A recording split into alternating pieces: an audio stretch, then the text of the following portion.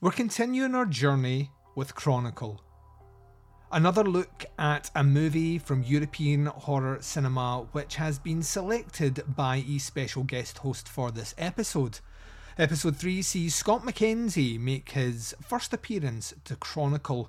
He is on the podcast Scott and Liam vs. Evil and has picked a movie which is a first time watch for him, but a movie that this reviewer is more than knowledgeable about.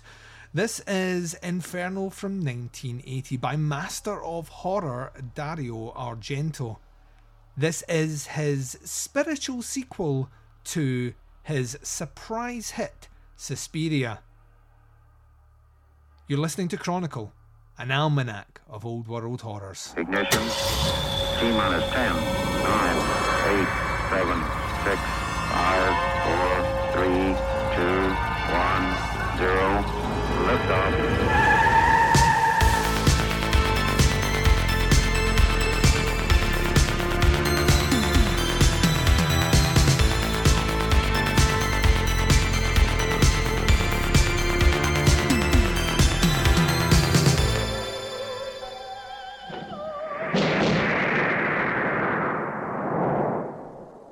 I do not know what price I shall have to pay for breaking what we alchemists call silentium. The life experiences of our colleagues should warn us not to upset laymen by imposing our knowledge upon them. The book! What?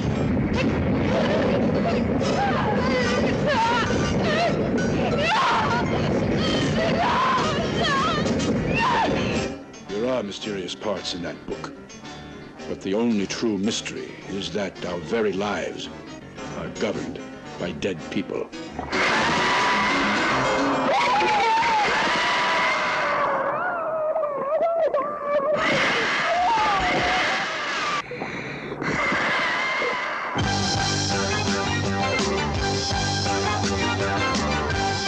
In the beginning, there were three mothers, the same as there were three fates and three furies.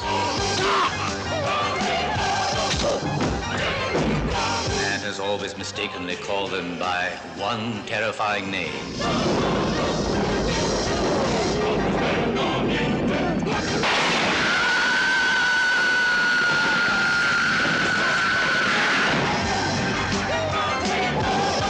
I'm afraid. I'm afraid to be left alone.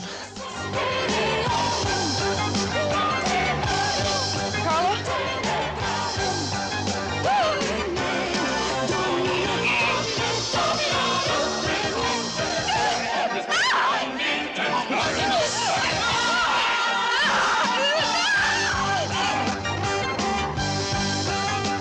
My sister.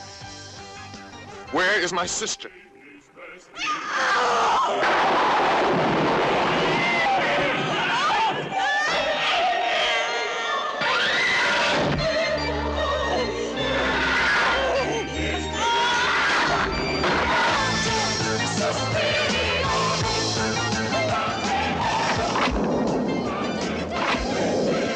It's as if I were constantly being watched. And at times, I think I actually feel a presence, as if someone were in the room with me. Who lives in this damned house? Someone who is waiting. But who?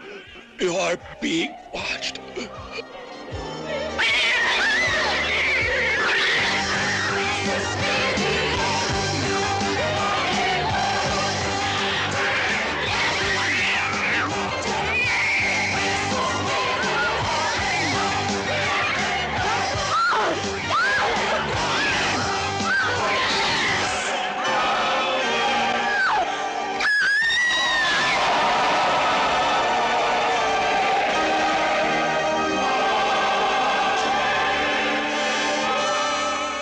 Welcome back, ladies and gents. So, here we are, the second movie review of Chronicle Season 4.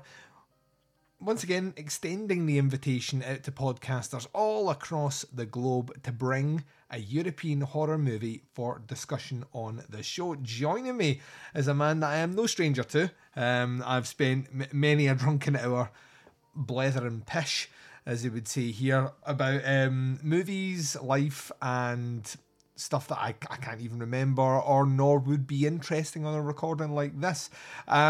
He is one half of the Scott Liam vs. Evil podcast, and also he is one of my compadres over at the Jaws is Shite and Other Regrettable Outbursts. It is the phenomenal Scott McKenzie. How's it going, Scott? How you doing, Duncan? I'm so happy to be here. I mean, this could be fun because this is like we're there's a long story behind this, right, which we'll condense for the listeners. But I put out the invitation for, guest appearance on Chronicle, pick a European horror movie, let's sit down and chat about it. And you were fairly quick in there, and then you kind of pinpointed on a specific genre and director that you were like, listen, I'm thinking this is what I want to do. And then you were saying that Can I just tell them, Bruce? Because I figured, if anybody's familiar with Scott Liam or with Jaws is Shite, I had a whole big setup the last couple of episodes just where I went in the wee rant. And I never used the term giallo shaggers, and I may have been a bit too off the cuff or whatever. But I thought, this is the perfect time to jump in, pick a giallo, and just talk about it with the aficionado yourself. And so I can tell them that I picked Inferno. Yep, he picked Inferno, which I very quickly told you technically isn't a giallo, but there is a whole swath. This is what, what horror fans are like. We're inclusive, we don't argue, we're not pedantic, we're all friendly, and there is a huge swath of the internet that would swear down, like hardcore, that Inferno is in fact a giallo. So, well, to be fair, I actually thought I was picking up a lot of the things that make giallo when I was watching that, so I mean, I'm sure we'll get into that. Originally, the first thought I thought was when you said pick a European horror, I thought, right, I'm going to go Gaspar Noé. But then I thought, because he is one of my favourite European directors, then I thought that was too on the nose, kind of like a film student jizzing all over Quentin Tarantino, I thought, too obvious. I'm bringing a little guy, I don't know if you've heard of him, was Gaspar Noé, and the movie we're going to discuss, Duncan. You picked a movie which, I mean, Inferno. You want me to tell you? I picked a movie that I owned. You owned? Yeah. Oh, excellent. I've had it for ages. It was one of it's an Arrow copy I've had, so I've had it for a long time, and I was just looking through the Blu-rays and stuff. And I thought, what's European? What can I pick? And I've seen it. I thought, I've not watched that yet. Let's go for it. So you'd never seen it before? No, I've never watched it. That surprises me because I know that you. I'm not going to say a massive fan, but I know that you dig on the Suspiria. Yeah. And this is technically his follow-up movie and the spiritual sequel. So I would have just assumed finish Suspiria, kind of like what this guy's doing on Inferno. You would think so. You would think that would be the natural progression, but no, I just never found the time to go on to watching that one. So yeah. This episode was perfect. Oh yeah, I'm super excited. I don't think I've formally ever reviewed Inferno on any show that I've done. We did it as part of way back in the day. It was like 2014. I did a director's kind of roundtable, different podcasters, and we chose Argento, and we went through every single Argento movie. But it was like spend 5 minutes chatting about an Argento movie, on to the next one. We did them chronologically, and it's quite a lot. Yeah, oh yeah. And there's a distinct drop-off point, right? The guy had about maybe almost 2.5 decades of like 90% of what he released is of like a really, really, really high quality or just interesting to talk about. And then the 90s arrived, and somewhere in the middle of that 90s, he just kind of lost his shit. And then the 2000s are pretty miserable.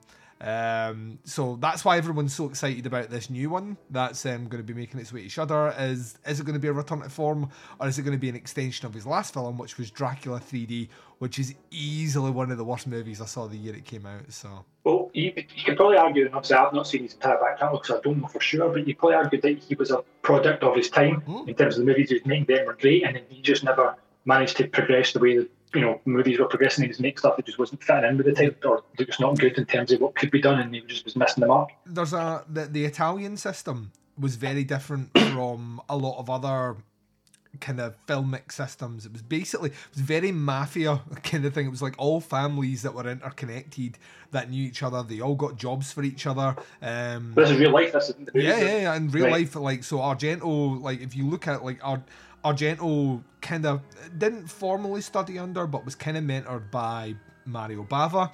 He would go on to mentor Mario Bava's son Lamberto Bava. He would also, like, his brother Claudio Argento he's the producer on this movie. Michele Soavi, who would go on and do like things like The Church, Cemetery Man, like Stage Fright Aquarius. He studied under Argento, so they were all, and like Fulci had people that were working under him. Writers wrote basically across the whole thing, and then you had a tier above that, which was all the composers. So Ennio Morricone was working with all these guys. You had people like Bruno Mattei, like just there was a kind of, it was a weird set, like, and all these directors were essentially for the most part job bodies, with the exception of Argento. They would do like about 4 movies a year. And maybe one of them was a giallo, but one would be a spaghetti western, one could be a sci-fi action movie or a cop drama, and they all just like they diversified. And that just laundered the drug money through the whole year. Then, well, this is there is a theory out there that certain directors that were of a certain caliber, you can see the movies are slumming it in, and that might be because money's being funneled somewhere. And Argento's like he's an interesting director in that his first movie is, Bird with a Crystal Plumage came out in 1970 and basically made him a rock star. Well, I'm trying to watch that one on Shudder right now, and I'm 3 goes so far, and I think I'm about maybe just past a quarter of the way in. Yeah, I'm trying. Is the one that kind of like in the giallo world, Mario Bava's the guy that really kind of started to set the template out about 63, 64. He started doing movies which were essentially pulpy crime thrillers, but with like huge artistic flair, like all those colours that you love. Bava, that was Bava's game. Movies like Blood and Black Lace, he kind of starts to set the template for that, and they never become huge. With Bava, for whatever reason, at the time he was never really appreciated for what he could do, and Argento came out in 1970 with his first kind of crime thriller, which is Bird with the Crystal Plumage, which was a huge international success, big in America, and that was him. Like from there, he became a bit of a rock star, for better or worse. The problem with Argento is that like the money started to, like the money that he could have been afforded. The Italian film system went in decline in the late 80s, so he wasn't getting the budgets. He wasn't really all that interested in actors. He was more interested in composition and, like what he could do with lighting and what he could do with storytelling. He was never really one of these guys that was like, I like that performance, however, could you a bit more inflection on this part? He didn't do that. He notoriously, very much like Hitchcock actually, notoriously didn't really want to spend much time speaking to actors. That actually explains some of the points I've written down throughout this movie. You get performances which are just, and weirdly sometimes they work, like in the movie, and like they're so off-ball and so strange it kind of adds to the atmosphere, but he couldn't give a fuck about actors, right? So there's very few Argento movies that you'll come away from going like that, you know what? Fucking acting across the board was amazing, because he just didn't care. But he made this baffling choice of, he made the Animal Trilogy, which is Bird with the Crystal Plumage, Cat o' Nine Tails, and Four Flies on Grey Velvet, back to back. Space of 2 years he made like a definitive 3 giallo movies, and then he was like, that's me done, ain't getting typecast, here is a romantic drama comedy called Five Nights in Milan, and it fucking flopped, and no one liked it. Critically it was panned, and licked his wounds and came back with Deep Red, which is like arguably, depending who you speak to, arguably the best giallo ever made. Come back with a like absolute fucking insane like nightmare vision. And he did his giallo and he's like, right, I've got that in my system, I now want to do a supernatural movie, which is Suspiria. So this is him transitioning over 2 years later to make Suspiria. And Suspiria is fucking huge. Like, American market gobbled it up, European market gobbled it up, Asian market loved it. So like all of a sudden he was like, he could do no wrong. He had like the Beatles effect. If Argento was walking down the street of Rome, there was, you know, girls screaming after him and all the rest. And I think it went to his head. So his next movie that he gets budget for, a decent budget for, is Inferno. And he's like that, well, Suspiria was always, see if this rings a bell. Suspiria was always supposed to be a trilogy. Right, I know I never mentioned it when the film came out, but now it's been really successful. It was always supposed to be a trilogy. And it's going to cover the Three Mothers, and this next movie is the second installment of that. And everyone's like, cool. And for whatever reason, Inferno didn't get like a proper international push. So, and it's kind of maligned, and we'll get into it a little bit more, but like the Three Mothers' names, one of them is Mater Tenebranum. So when his follow-up movie in 82 comes out called Tenebrae, everyone's like, that third one in the Three Mothers trilogy, and he just made another Giallo, which was not linked at all, but had the name in it. Tenebrae's not the third one? No. Is there a third one? Yes. The third one came out in 2007. Inferno 2? It was called... in 2007? Yeah, 2007. That's just it's nuts. That's what I told you. It's absolutely... It's kind of like he made Inferno, right? And he set up all the parts and this great idea of what he was going to do, and then just literally lost interest in it. And Tenebrae is a straight up fucking slasher giallo. I think it's my favourite Argento movie. It's absolutely fucking bonkers. I would have probably watched it. I'd have probably watched it thinking it was the sequel, it was the third in the trilogy. Yep. Not had a clue what was going on, but then still accepted that was the third one in the trilogy. Because Inferno isn't really linked to Suspiria, other than they say Suspirium a couple of times. Yeah. You just think, oh, okay, three different sisters, three different mothers, three different places. That's just fine. Three loosely connected stories. Yeah, and the thing about it as well, the even more confusing part is Tenebrae is set in Rome, and that's where the third house is. Yeah. So it's fucking. I don't understand. He's a weird man, right? And he's a bit bonkers, and so he made a ton of other movies after Inferno. He didn't really make another supernatural horror after Inferno until Three Mothers. Was when he kind of come back and did, Mother of Tears, which is the conclusion of the Three Mothers trilogy, and that's the only ones he's really done. Out with Dracula 3D, which is awful. It's all been mostly giallos, or he did some work with George A. Romero on Two Evil Eyes, which are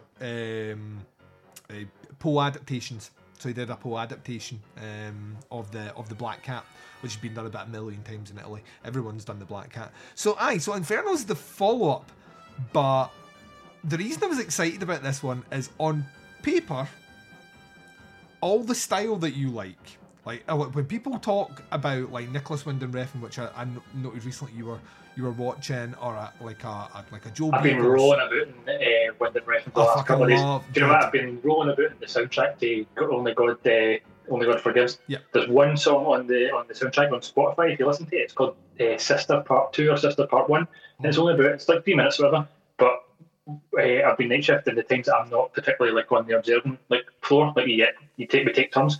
I've been just reading on my Kindle, and I've had in 1 year I just had that song just playing on repeat because it's atmospheric. Yeah. It's just relaxing and peaceful, and I'm just like, I fucking love it. That is the movie that I would pull a Scott on, and I would argue vehemently as a horror movie. Only God Forgives. Like that. Yeah, most definitely. Definitely. The wee Asian man that goes on the killing rampage, the old guy, is basically a slasher killer. He's basically Michael Myers. He can't be stopped. He walks, never runs. He always catches you, and he's bent on revenge in a way. Yeah, and then spoiler alert, he calmly kicks bucket Ryan Gosling as well, which you don't really expect. There's that. There's that as well. But yeah, like all those directors, the Joe Begos and all the rest, all the ones that use those colours to that level.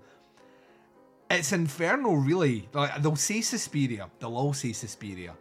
But and Suspiria has mental colours, but Inferno's red, the one, isn't it? If I remember right. Inferno's the one where he goes like all out.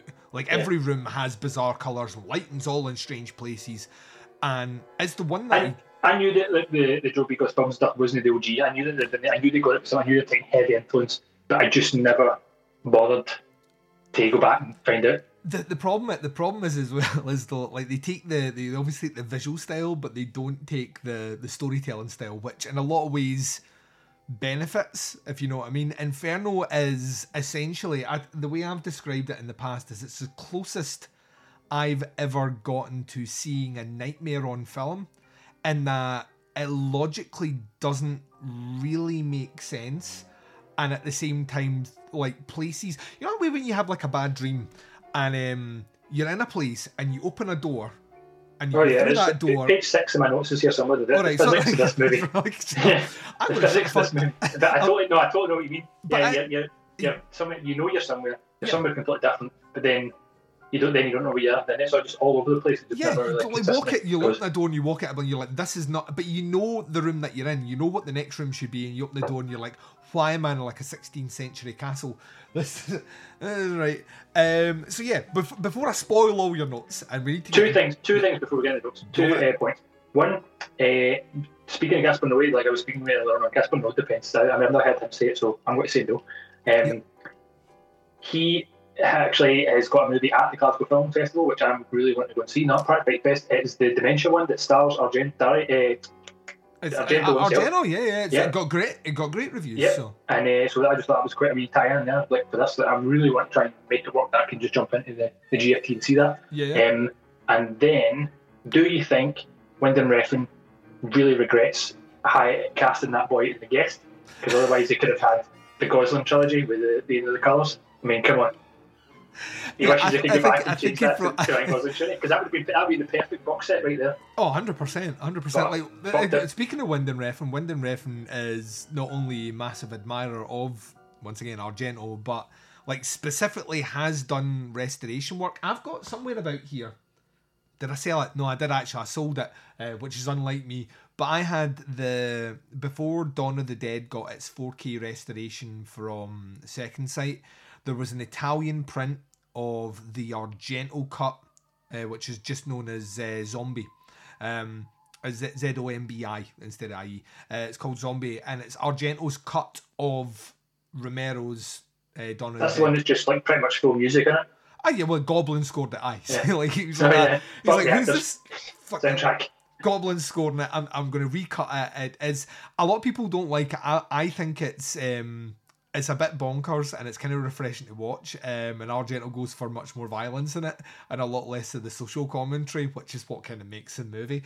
But that got released, and the print for that, the 4K restoration print, was oversaw by Nicholas Wyndham Refn. So Argento trusted him enough to run with that. And it was this great box set that I had, and I couldn't wait to watch it. And well, you know, Scott, I never opened it and then sold it unopened for a lot more money than I would have got had I opened it. So well, that's the thing. Take profits when you get them.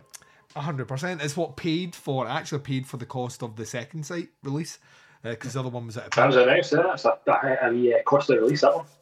I was like, that's how we do it. Bring it one, get rid of one. They actually timed that personally because that came out the height of UK lockdown when everybody was stuck in the house. Everybody still got their monthly wages and nobody could go out and spend it. So they're all like, fucking 70 quid on a DVD? Yeah. Push, let's go. Or whatever version you got 4K might have been more dearer than the show. They're regretting the old Martin thing because they're obviously releasing Romero's Martin, and it got delayed, and then they had a release date for it, and then in a Canadian film university or something, they found, and this was rumoured to have existed but no one knew about it, they found the 3-hour black and white original cut that George A. Romero wanted to release, because he wanted to release it in black and white. Studio disagreed. It was going to be a lot more kind of gothic kind of styled.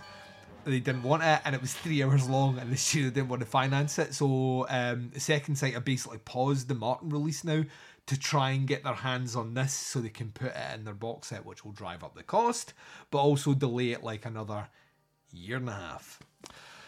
So, I mean, I'm moaning now, but I won't be moaning when I own it. So that's you know how we do this.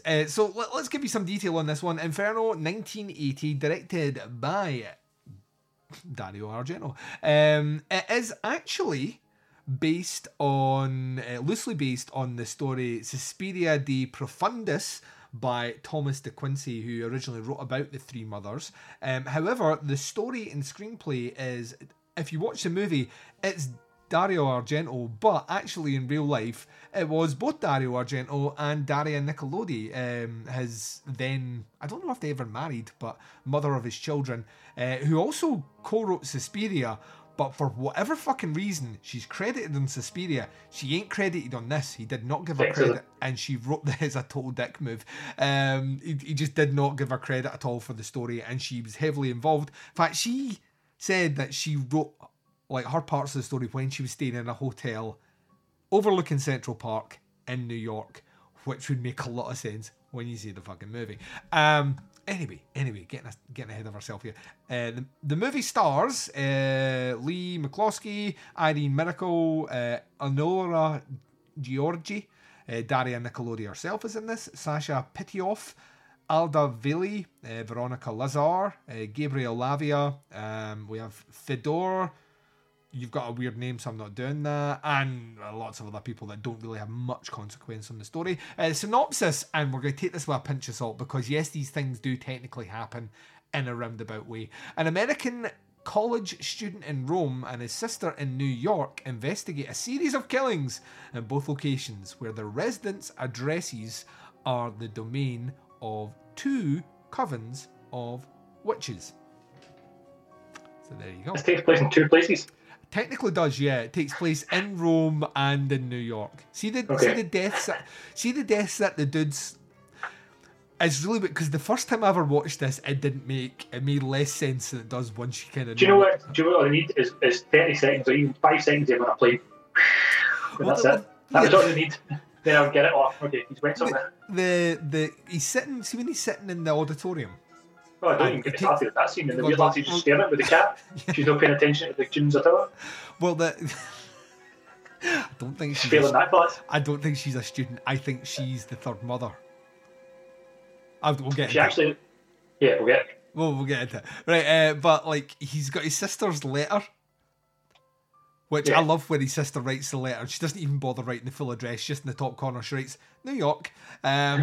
He'll find me. But like she sends his letter to him, and when he's sitting in the auditorium, he takes the letter out but doesn't read it and leaves it. So he's in Rome studying musicology, which is a made-up word as he's studying music. But like he puts it down, and then his friend, companion, girlfriend, whoever she is, she just lifts the note up and she reads it, and then she goes to what you think, if it's your first time watching it, or maybe even your second time watching it, and you're not au fait with how weird the story is, she goes to their apartment in Rome.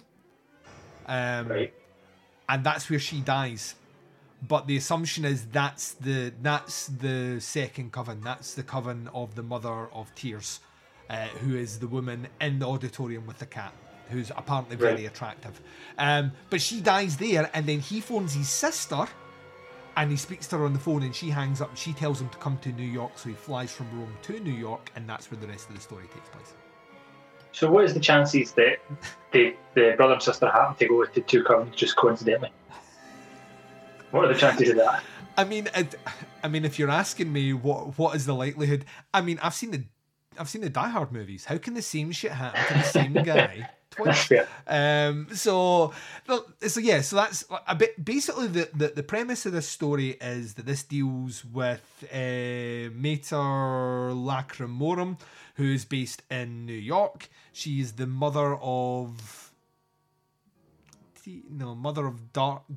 Mother of Sighs is Suspirium, and it's the mother of fucking darkness or some shit like that. And that's the one that's in New York, right? So basically we have a girl who is obsessed with poetry, who stays in the New York women's job. What, sorry? Women's work. Yes, women's. There's a couple of sentences here. There's a reason, like Argento in Tenebrae has a scene where the author is getting attacked by the press for being essentially chauvinistic, and it's in there because Argento was attacked a lot for being like incredibly chauvinistic, and at the same time, like just in general, very cruel to women in these movies, which a lot of people don't recognise. That majority of these movies, the women are the heroes. But once again, that's me defending a guy that doesn't need to be defended. When you hear sentences like this, I think Argento wrote that and not Daria Nicolodi. I don't think she wrote that sentence. And then she wasn't credited in the storytelling. So she may have wanted to write that sentence. I don't know. But so like she's there. She comes across a book that she buys from the antique bookstore next door to her. Can I ask about the book? It's the very first scene. She uses a big knife to cut the top pages open. Was that how it used to be? Is that a real thing? I have not a fucking clue. What was that about?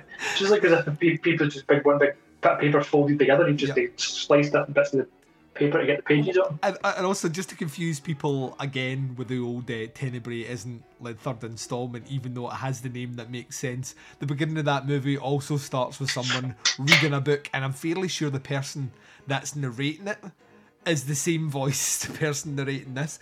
But she comes across... the narration at the start, it's quite a lot of info at the start of the opening monologue, and it's also info that's quite baffling. Yes. Well, this is him trying to let you know that this is the second installment of a trilogy. So when they mention specifically Freiberg, which is where the ballet school is in Suspiria. Right. Is it naturally in English, or is it dubbed? So English, this one was American funded, so they actually it's still dubbed. Because I tried to put it on with subtitles, because I thought I'd put it on the original to do it the way it's supposed to be, but it won't drop in English. It's still dubbed, but all English. Yeah, like spaghetti westerns, like that's what Clint Eastwood said when he went to film the spaghetti westerns. They said, make sure you take a record of what they're saying, and he's like, why? He says, because they dub everything and they'll lose the original. Yeah, they don't film anything with sound. The ADR and everything. Yeah, and he's like, no, that'll be fine. I'll remember what I said, and then that's exactly what happened. They lost the audio track, and he had to try and remember what he was saying in all those movies. That's why he's dubbing is off. Yeah, so it's probably the same in these movies. Yeah, is it like especially with English ones, it's not too bad because you can sync it up. But when they're speaking Italian and you're speaking English over it, it's never going to fit. It never looks right either. But yeah, so because it was American funded, and I want to say this one may have been shot in America. I might be wrong about that. It's British sounding names for a lot of the actors, isn't it? So yes, is it? Yeah, so it could be. It's a combination. So there's people here that Western. are 100% definitely Italian, and there's other people here that are definitely American. So basically she opens this book, and this book appears to be like not a work of fiction, but not necessarily a work of truth. Yeah, but this book is fiction, but it's also not fact. You're like, what is it? So what's right or wrong here? So it's supposed to be the memoirs of an alchemist who was also an architect and apparently a builder, who was employed by these three mothers to build three houses, elaborate houses in three different locations, which he thought were random at first. One in Freiburg, one in Rome, so Germany, Italy, and one in New York. And it wasn't until after he built them that he realised that apparently there was a significance, a power spot of significance, basically built over a hellmouth. That's what he did. It's the Buffy. Yeah. That's what it is. So they built them over there, and this was his kind of confessions, so to speak, of this work. And how he broke the sacred code of the alchemist in doing this work. So something bad might happen to him, which is foreshadowing for at the end of the movie. So she reads this. She gets a bit paranoid about it, that she might be staying in one of the... So she's already there. She's in the house. Because the way that it is, she reads the book, she looks at the picture in the book, or like a sketch on a bit of paper, and then it goes from that sketch to like a sketch painting print on the wall, which... looks like two different buildings. Obviously, it looks same dimensions, but the colour makes it look different. Yes. And then it goes from that print to the actual building, which again looks like a different building again. So it looks like you're looking at three different buildings, and it makes it appear as if she's went to that building rather than she already lives in it. So the only reason we find out that she actually lives there is after the water scene. She runs right into the building and then she goes up to her apartment. That's the only way. Yeah. But that's the thing is, not very clear. No. Nothing in this movie's clear. That's like once again like that. See, so she lives in that building, right? Yep. And she does go there, and I've got some notes on that in the water scene because if you listen to my review of Deep House, you know that I fucking love stuff that shouldn't be underwater. Well, you're going to love this even more when I give you all the details about exactly like the underwater scene and how it actually happened and who was involved in filming it. Is fucking mind blowing. Why did she go next door to the guy? Did the guy next door give her the book? So she bought it from him. So right, apparently, because she's a poet, apparently, she just has time to just lavish about doing women's stuff. She went to the antique bookstore and bought this book. And I love it because when she goes to speak to the guy and she's like that, like if I'm this guy, not many people are buying antique books from my shop. So when she comes to the door and she chaps it at fucking 11 at night or whatever, and he opens the door and he's two crutches, hobbles, takes ages to get to the door to open it, and she's like, I want to talk to you about the book. And then he's just like, what book? And I'm like, you would remember this woman buying books from me. You would fucking remember this chick buying the book called The Three Mothers. Maybe you just played it cool. He's totally playing it cool. He's like, look at it. He's like, what book? So like she grills him for information. Of which he's like, some people think it's real, some people don't. And she's like, but the building next door, he's like, listen, there's all these books about all these weird buildings. And I'm like, is there? And then he just rattles it. He's like, the Peacock building in Spain and the, like, all these just made up things. And she's like, right, but what about that smell? It says in the book there's a weird smell. He's like, yeah, that's from the old cake factory. Terrible line. It loses something in the translation, it must. It's like, said the old cake factory. Why? Do you have a problem? And she's like, no, I don't have a problem. He's like, cool. But she'd read in the book that the way to unlock the secrets of the building are 1, be in the building, 2, go to the basement, and 3, the key will be under your sole, under your foot. And so she comes out there. The way it comes out is it says it's 3 keys. That's what the way that they keep saying it, which again is confusing because they say like the second key is in the basement. Yeah. The third key is under the sole of your shoes. Yeah. And I'm like, well, technically that's the same place. Yeah. Which we'll get to. Which we will get to. Can I just ask a question? It's 100% is the same place. So. I've got a note here, right? And usually if it's a direct quote from the movie, I will put quote marks in. I haven't put quote marks in, so I just was wondering to make sure if this was me or if this is Argento's words. Women are the worst for believing nonsense. That's what the old man says. Okay, so that's women are that is what I'm saying. Like the script is very, very chauvinist. Like, women are the worst for believing nonsense, and then later on, poetry is women's work. It's just like, and that's a woman that says that as well. It's one woman speaking to another woman that says that line, and you're just like, oh Jesus, we're setting the cause back like 100 years. But yeah, no, that's the line in the movie. Right. And that is most likely Argento wanted to double check that it wasn't me. Right, so my next notes here, this is when it's underwater. So I've got here. So before that, I've got like, look at those blue lights. This is she's in the basement. I'm like, that's fucking brilliant.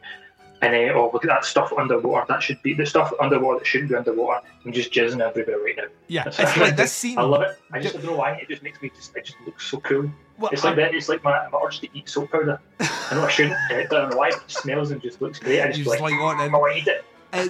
So Argento apparently was struck down. He hates this movie. He does not like this movie because he was very ill when he made it. He was bedridden for a lot of it, and as a result, he had to call. Except when he was driving the taxi. Except when he was driving the he had to call. I loved it.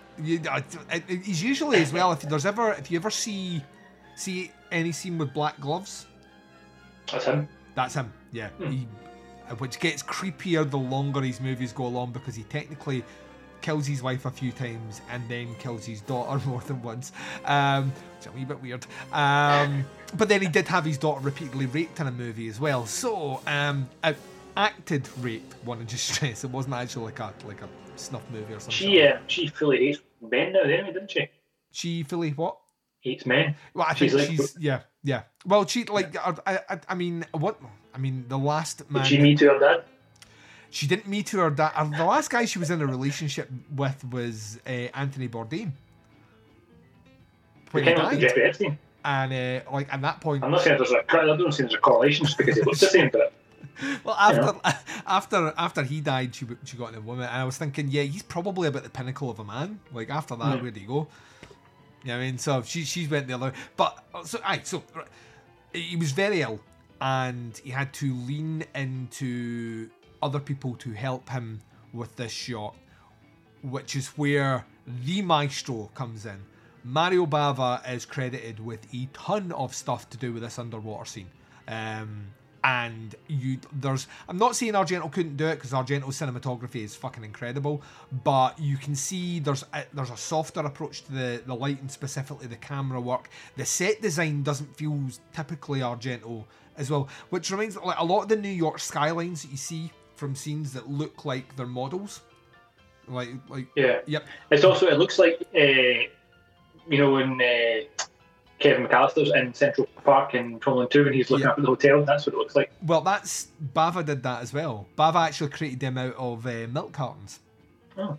Because like a lot of people don't know this, like Bava was like an incredible painter, And a lot of his He movies... was an incredible cheapskate. He was an incredible cheapskate as well, which is kind of why he's like when you see the budgets of these movies and you see how he managed, it was all camera trickery and painted backgrounds and glass painting and all the rest and superimposition and all. He was just a different level on that, and as a result, his movies always looked like a lot of money had been spent on them when, you know, they really hadn't. So he lent a lot into this, but the underwater scene.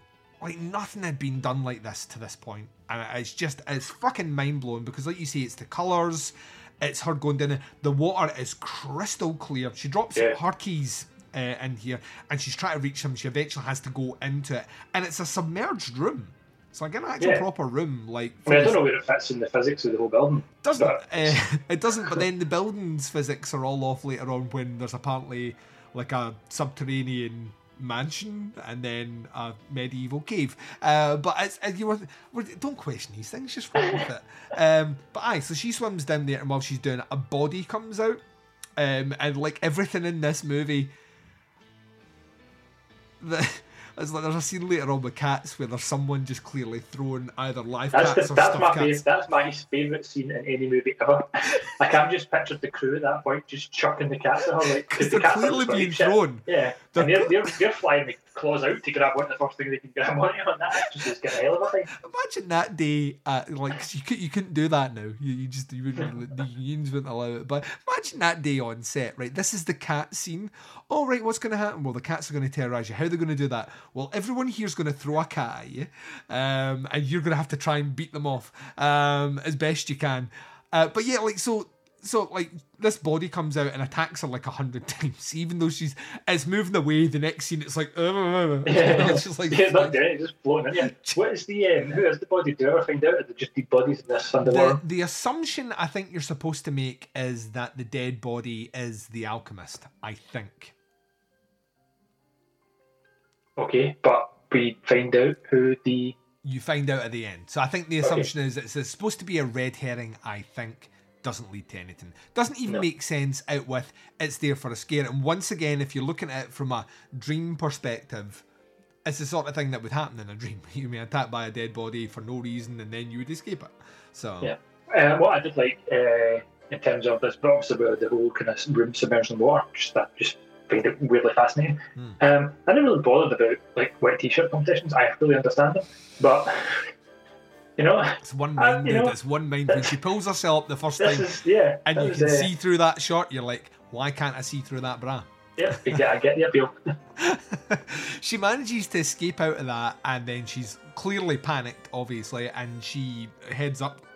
And at this point, she goes to the left, and she's waiting in the left, and then some people from she hears the voices like up the corridor saying something along the lines of, there's a girl in here who's absolutely batshit crazy, and we're going to make her feel terrible because she's read the book. She sneaks away and runs upstairs. She sneaks away, but when she comes out the water and runs away, a black glove picks an item from the ground. So this is the first indication that there might be a killer involved. But we're not going to go any further with that for a while. But she basically gets up into her room, and you know. And she phones the police, right? Because there's dead bodies in the basement of the building. Well, yeah, you would think. But she doesn't. She doesn't. She writes a letter to her brother. She writes a letter to her brother, addressed to New York.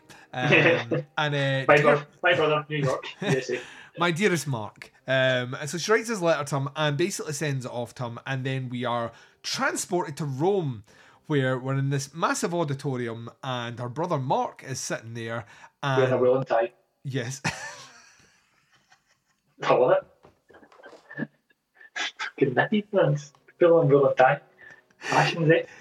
Like I said, it was a different time. And this is like is a musicology class. Like I said before, musicology is not a term that exists. It's a music class, and they're learning about the classics. They all have the old big retro headphones on, the big massive fuckers, which are back in fashion, I would imagine.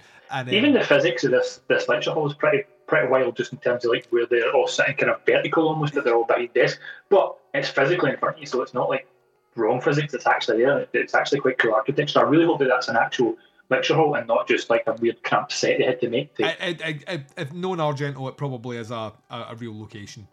He's another one who would be like, yeah, I just like the dimensions of this room. Let's do it. Yeah, I like the dimensions of the room. So whilst he's going through this, his friend arrives. She sits beside him, and he gets distracted several times by, like you mentioned before, a woman who is very attractive and is sitting stroking her pussy, her cat. Yeah. Oh, do you think that's what it is? I have no idea. Probably not, actually. Probably not. It's probably just because cats are supposed to be witches for noise, isn't it? That's probably what it was. Well, the assumption supposed to be made here is that she is the third mother, technically the mother of Tears. I didn't make that assumption. But that's fine. I've seen this movie like 150. No, I've seen it like a lot. But I knew she was weird. I knew she was supernatural. But why did they give her? Music and earphones because they're sitting on the desk as if she's part of the class, as if she turned up and she's like, there you go. Oh, I'm not in the class. I'm just going to fuck them up. I'm going to distract this guy and then I'm just going to walk out once like everything goes crazy and wind starts blowing in that no one reacts to. Yeah. Like so I like the way they try and make it as if the wind's actually only blowing back, but the people behind them can't. Like they can't not make the wind hit the fringes of the people behind them. The thing is, do you think it would be a lot easier if they just made her disappear? That would have made 100% more sense, no? Yeah, but I think they're holding back on the supernatural element at this stage. If you know what I mean, like, because there's nothing up to this point, nothing supernatural has actually happened in the movie. It's still very much grounded with. You've seen a black glove, so you're thinking, right, this is another Giallo. Even though you know it's like a connection to Suspiria, but even then, Suspiria has a black glove killer. So I mean, that's just Argento's. He just likes wearing black gloves and killing folk on camera. He follows her out because he's distracted and leaves the letter. She reads the letter and goes back to her apartment, which happens to be in the the mother of Tears building. So how this works, I don't know. But she goes there, and while she is, it cuts from there to her jumping a taxi because I've got my next note here. So the girl bolts after class with the cat. She disappears, and then the score picks up for the girl. For the friend. It's almost identical to the scene in Suspiria. She's in a taxi. Colours are all weird, and the music's loud as fuck. So she jumps in the taxi, and then in the pissing rain. The music's fucking really does not fit the scene at all. She reads the letter, and then she's like, "Okay, take me somewhere else." And this is Argento driving the taxi at this point, isn't it? So then she's like, she just turns like, "Can you actually take me to blah blah blah?" And he's like, "Yep." And then it's like it was a very weird.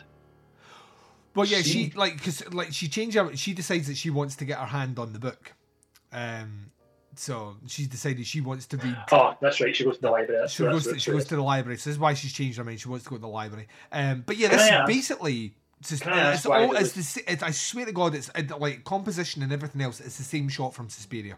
It's the same when she gets out of the car, at the taxi at the library, and there's like a glucose monitor needle that's sticking outside the taxi, and she manages to prick herself right in the middle, Sleeping Beauty style, of the finger. Yeah, that's right. Yeah, like how the fuck is that? I mean, like, what are the odds? How could the same shit happen to the same guy, Scott? But yeah, so basically, she and it's probably worth stressing as well. Like, the score for this whole movie is insane, and it's done by Keith Emerson from Emerson, Lake and Palmer. Very famous keyboard player. Argento seemed to have a thing for keyboard players, with Claudio Simonetti doing, all the stuff with Goblin, and then specifically into this. So this is the first. So he did Deep Red with Goblin, he did Suspiria with Goblin, and then he went with Keith Emerson. And I would imagine, although I don't have proof, that may have been a studio decision. It's American money. It feels to me like that's maybe a little kind of studio decision there as opposed to an Argento decision, because he enjoyed his time with Goblin, he enjoyed his time with Claudio Simonetti, because Simonetti's right back to do the score for Tenebrae. So, it's like there's that. But in saying that, I love the score to Inferno. It's fucking bonkers. Like 1 minute you're. But it doesn't make sense. It doesn't make any sense. But that's I can't wait to talk about that. I can't wait to talk about the score at the end of the film. But right now we're just at the library. Yeah, it builds, and when you get the actual Inferno theme, it doesn't build. It fucking jumps off a cliff. It just goes for it, man. It goes for it. This guy's like, there's what's like that? Big lips? The seat and learning like stocks. What it's called is a gap up. When there's like no discernible reason why it goes from here to way up here. There's no there's no path. It just goes bush bush. And that's what it does. It gaps up later on in this movie. It gaps up at random points. Yeah, for no reason. And very much like Suspiria, like at times the intensity of the music does not match the intensity of the scene. Yeah. And it's weirdly off, but it's off-putting in a lot of respects. You're like, why is it so loud? Is something bad going to happen here? And then she gets at the taxi, and you're like, oh, she pricked her finger. Right, that's really the merit. Yeah, you would think, because you would just assume, or even just like when I was saying back with the pricking finger, I still assumed that was something to do with like starting off the ritual against it, but it doesn't mean fuck all. Doesn't do anything at all. It's never discussed again. Never goes anywhere. She goes into the library, and this is fucking great. She gets to the top of the stairs. She walks up the stairs dead slow as if, why are you at the library? And it's like there's a guard at the library at the top of the stairs, or like a bellboy or whatever it is for this fancy library. And as soon as she gets to the top step, she looks at him and goes, he's like, are you okay, miss? Fuck off, she's just going to pause against the wall. Are you okay, miss? And she's like, can you hear this score that's playing right now? It's fucking crazy. So she goes through, and it's like, it's a ye old stuffy library, and she works her way through it, and then she eventually gets up to... I love Argento, because Argento just can't be bothered, like, really doing, like, huge amounts of effort and story. So she gets up and she's like, do you have a movie a book called The Three Brothers? She's like that. Yeah, it's right behind you. Like, she's like, oh, thanks. It could be, oh, why do you want that book, miss? Yeah. It's in the restricted wing of the, like, no, it's not that. Yeah, it's behind you. And she's like, thanks. Because she just don't give a fuck. So she gets the book, and she's like, but she's just got the book. You would think the bellboy would have said to her when she was going through, by the way, the library's only got 5 minutes left open, so... do you know what time it is? Be quick, because she literally goes in, she gets the book, and then the man's walking with the bell. Hey, everyone, like, get your books, get the fuck out. And she's like, oh. And then somehow she gets lost. And this is the first, like, big jump in... Really? Yeah, reality. And this is what the first time I ever saw Inferno was in 2001, and I was working in Global Video at the time. I was part-time in Global Video, and I could get as many videos as I wanted to take home to watch and bring back in for the following day. And I remember renting this out along with Fulci's The Black Cat, and this was. It was mostly because I was heavily into horror, but I wasn't really into the Italian stuff. But I was aware of the Italian stuff from the video nasties. I used to have bootleg copies of things like Cannibal Holocaust and stuff. And I knew who Argento was. But I don't think I think at this point, I don't even think I'd seen Suspiria. I think this might be the first Argento movie that I was consciously aware of. Right, I've heard of Argento before. I'm going to check this out. And I took Inferno home with me. And... it was this scene where she goes into essentially into the bills of the library, and she opens the door, and it's like something from like a medieval fucking like future realm or something, because there's clearly mod cons in this room, but there's all these like containers bubbling wax on the highest flame. Like the flames are like to a level like once it's bubbling, you don't need it that high. It will perpetuate that on unless you're trying to make it evaporate. And she went to that room, and that was the exact point I was like that. I love this director because this doesn't like this feels like it just feels weird. It feels like there's a scene missing, or there's an explanation that's like there's definitely an explanation missing. Yeah, 100%. And what I love about this is like this. There's a description at the end of this movie as to what the three mothers actually are. And a very dodgy reveal because he didn't have the budget. And it has not aged well. It didn't age well at the time, I don't think. But like this is the first kind of example or justification that there's another mother in Rome. Because she essentially stumbles into the lair of the third mother, so the one that's not in the movie all the way through, the large tall entity with the scaly hands that you never get to see their face.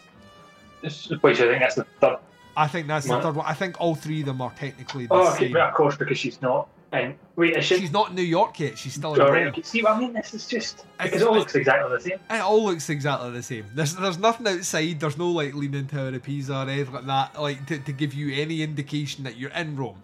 So like you just have to kind of try and hang with it. But yeah, like she walks into this room, and she's like, "Excuse me," to this fucking hunched over giant who's like a black deep into his alchemy work. Yeah, he's trying to find a way to change like lead into gold, and she's like, "Excuse me, can you help me? I'm trying to find the exit." And he's like, "It's the other door," and she's like, "All right," and then. Well, is that just like a left or a right? Yeah, it reminded me of. Did you ever watch Nightmare as a kid? Not Nightmare. No, was it Nightmare? But not Nightmare. The one with the helmet thing. What was it called? Oh, I forget. It's called. Yeah, I know what you mean. Yeah. Yeah, it reminded of like you walk into the room, like 3 steps forward, the door's on your right. No, you're right, not your left. Like oh no, nasty. But you to get the guy, but like he's all hunched over, and she's like, but then what I love about this is there's this apparently the person sees in the mirror her holding the book, and she realizes there's no possible way she could realize this. She realizes that she's been holding the book at such an angle that had someone had a mirror in a particular place, they would see this, and she's like, so she tries to hide it. And then we're going to get another example of we're teasing tits but not giving it. Well, before we get into teasing tits, can I just say because he says like realizes he goes the book and holds it over the boiling pot of wax. Now let me ask you here: is she not supposed to read the book? Yeah. Because the book was clearly, obviously, albeit hidden right behind her, obviously, but it was hidden in the shelves of the public library. So surely, if you didn't want anybody to look at the book, you should just kept it in his weird wax dungeon. Which makes me think Fuck, I forgot about that shit.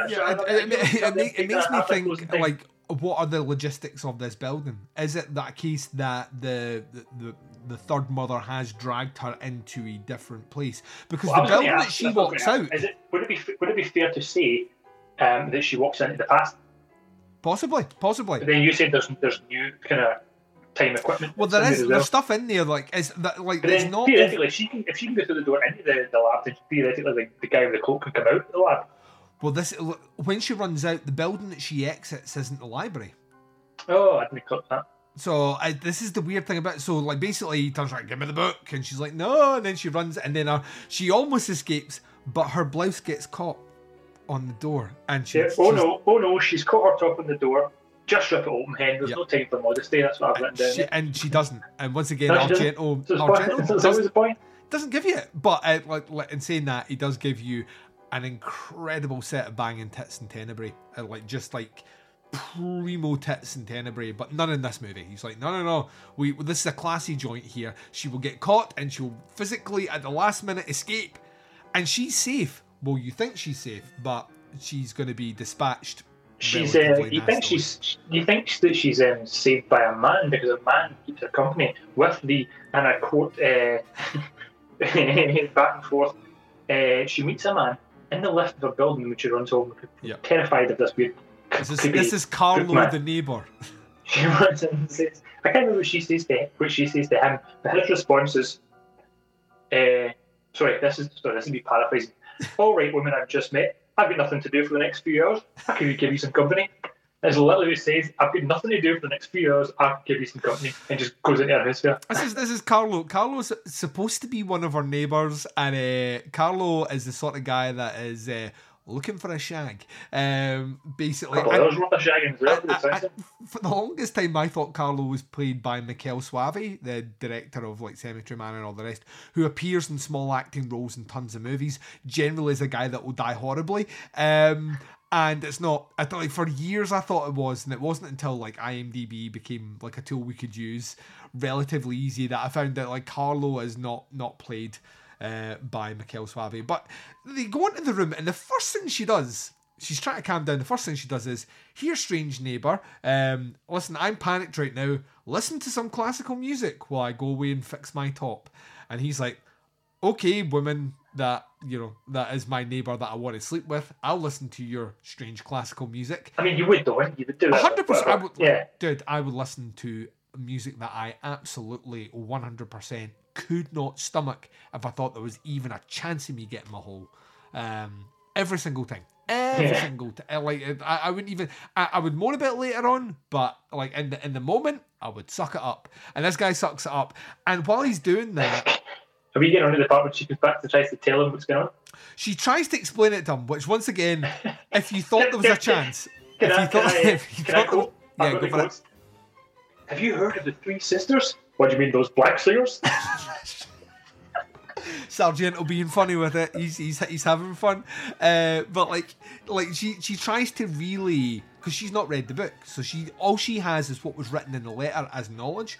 So she's getting it all fucking wrong. She's relaying the information all wrong to him, and he's kind of like, he's just playing around with it because he thinks he's in with a chance. Meanwhile, the Mother of Tears, if you're following the logic that this is the Mother of Tears, with the black gloves, is basically fucking with them. Like, she's using her powers to mess with the electricity. She creates, for no reason at all, a paper chain of people, which she then starts chopping the heads off. Okay. And then the power goes out, and Carlo, being a brave guy, once again solidifying the fact that he's like, if I fix this light, I will see her vagina. Thing is, here we go. It also exposes Carlo as being specifically that kind of guy and not worth his salt, because it's nothing to do with the fuse box if it's going on and off the way it's going on and off. It's nothing to do with the fuse box. Fuck all to do with the fuse box if it's going on and off that. Yeah. But what I did like, can I just jump in here? When the bedroom light goes off, which is normal light, you're still lit up with that blue and red, which I still fucking absolutely love. I'm just going about it, I know that. Yeah. But Edgar Wright has just like, 100%. Loved it as well. Yeah. He's like last night in Soho, that bedroom, and she turns light off, and the red and blue neons outside. I mean, love it. Do you watch? There's a YouTube channel called Trailers from Hell. Do you watch that at all? No. Right, so it's owned by Joe Dante, the director that did like Inner Space and fucking Gremlins and all that. So he has this company called Trailers for Hell, and basically what it is they get directors in. And they sit there and break down trailers of movies they fucking love, like genre stuff from back in the day. And Edgar Wright is on all of them. He's on almost like he does loads of them. And he's forever talking about Mario Bava. In fact, like one of the ones, and this is how I know what you're saying is all linked back to that, it's clearly obvious, is because he's a huge fan. I think he does the Trailers from Hell on Bay of Blood. And he starts talking about it, and at the end, every time, I've seen Bay of Blood easily about 30 times, but every time I watch that video, as soon as he's finished, I'm like that, I'm going to watch Bay of Blood. Like, he's just so fucking enthusiastic about it. I'm like, I want to watch it again. And yeah, it's a particular, like, these guys were getting those movies at a particular time, which was obviously informative to them for making movies. He's obviously a bit older than us, so he would have been getting that when Inferno was on the Nasties list, because Inferno was on the tier 2 video nasty list, along with Suspiria, so both of them were seized movies at the time. So yeah, but anyway, right, so like Carlo, being the gent that he is, goes away to fix the lights. She's like, you need to keep speaking to me though, so I know you're still alive. And he's like, I'm still here. And for some reason she's like, I now must find you. And she walks along and he goes silent. Yeah, why did she do that? Yeah, I have not a fucking clue. But she goes to find him and she finds him alright, but he has a fucking knife right through his throat, which he then proceeds to fall on her and just go, Yeah, his death is specifically and only there to cause her trauma. That's the only thing he does when he dies. Like, it's nothing to do with him dying. Yeah. He's literally just grabbing her and she's trying away. He's chasing after her as if he's a demon possessed. He's just been stabbed in the neck. And it's nothing about him dying, it's just about how much... He could die peacefully and quietly with minimal trauma on her, but he's decided that he wants to crawl on her and basically spray his blood all over her face. So, and he does. And but then that's it, because he's like, well, if I'm looking at this with my jizz on your face, I'm fucking damn right. I'm going to touch her tit, is what he's saying himself. I'm going to get a tit, that's my dying wish. And he's taken a long time to die, and then a black glove comes across, grabs the old knife and fucking twists it, ensuring his death. He dies, and then we don't see her death. We only see the after effect, because she has phoned Mark to come to the house. You don't see her like. You see her get attacked, but I don't think you see her die. Yeah, she gets stabbed in the back, right in the spine. Yeah, like, so he arrives though. Mark arrives. Swinging Mark arrives, and you've got a note on this. He's very nonchalant about his friend and colleague dying. He takes it in his stride. Oh yeah, no. Mark turns up to the apartment. Yeah. Oh, she phoned them and said, "Have you read your?" She leaves that. She phones them and she either leaves a message or speaks to them, and she basically says, Is this after she gets stabbed? No, this is when they go into the room at first. When Carlo's there, before everything starts, when the music's playing and Carlo's distracted, she phones Mark and she's like that. Did you read your sister's letter? Because you really should. Weird things are happening, and come across to my apartment. Clearly a cop block. Carlo, like I say, Carlo dies. She gets stabbed, and then Mark shows up, and like I can't stress this. Mark takes this genuinely in his stride. I just love, again, can I talk about the dimensions again? Because this one, I believe this one's a set. I don't know if this is a real build because the carpet looks so brand new. This is a set. You can tell it's a set. It kind of looks like this. It's almost the same idea. It's like that kind of, I know it's like 1980, but it's that 70s vibe. And it's off the same idea as when they set up the roof of the mall in Dawn of the Dead as a living space. That's what this bedroom looks like. You've got the big flat carpet that looks so great. And then he just walks over to the table, and there's like a couple of shards of glass that have been clearly placed, not broken, placed on the floor. And then I don't know why this particular wall in the building exists, but it's like a material wall. Like, I don't know. It's like it doesn't even make because like in Japan you get the sliding doors. But even those are made of paper. Like it's like but they're made of paper. They're not made of like a cloth material. Stretchy, Which this is. So, and he turns around just as she puts her fucking... It's like that scene from Nightmare on Elm Street where Freddy's hand goes through the wall but pulls back. But except her hands come through it and she falls right through this. Dead. And he just looks at her and goes... Damn. All right. But the next scene is no police, nothing. The next scene is him on his phone to his sister going, by the way. This is the most frustrating scene I've ever seen in a whole entire movie. Like, there's no need for the whole that they can't get each other. He's like, I can't hear you. Mark, come to New York. I can't, Rose. I can't hear you, Rose. I can't hear you, Rose. I'll tell you what I'll do. I'll just come to New York. There's no reason for this because ultimately, what you're led, you can look at it one of two ways. The first way is that the entity in Rome is trying to stop him investigating with his sister in New York. If that's the case, you know what? Just make it that, like, use your spiritual powers and be the voice on the other end of the phone. Everything's fine, Mark. Don't come to New York. Or use your black gloves to pull the cable at the wall. It's something, right? But basically, it adds, like, her saying come to New York and him not being able to hear it does nothing to the story because ultimately he goes to New York. Was that supposed to be some kind of interference for the sister? I'm just assuming. Because there's no other reason for it. There's no reason for it. Other than maybe in 1980 it was really hard to phone internationally. I don't think it was. I don't know. I think it's one of those things where once it's adding suspense, I suppose, but it's clumsy suspense. Which once again, there's a reason I love Argento, but a lot of his movies their whole scenes where they're completely indefensible and it's like a vibe thing. You have to just go with the vibe and not with the story. But this is egregious because, like I say, if from a storytelling point of view, this is to get him to New York. She was telling him to get to New York so that we don't need to disrupt the line. If it's to put him off coming to New York, he still just goes straight to New York, so adds nothing to the story. Either way, he ends up where he's supposed to be or not supposed to be. So it's very confusing, but he heads there, and then we go back to spend a bit of time with Rose.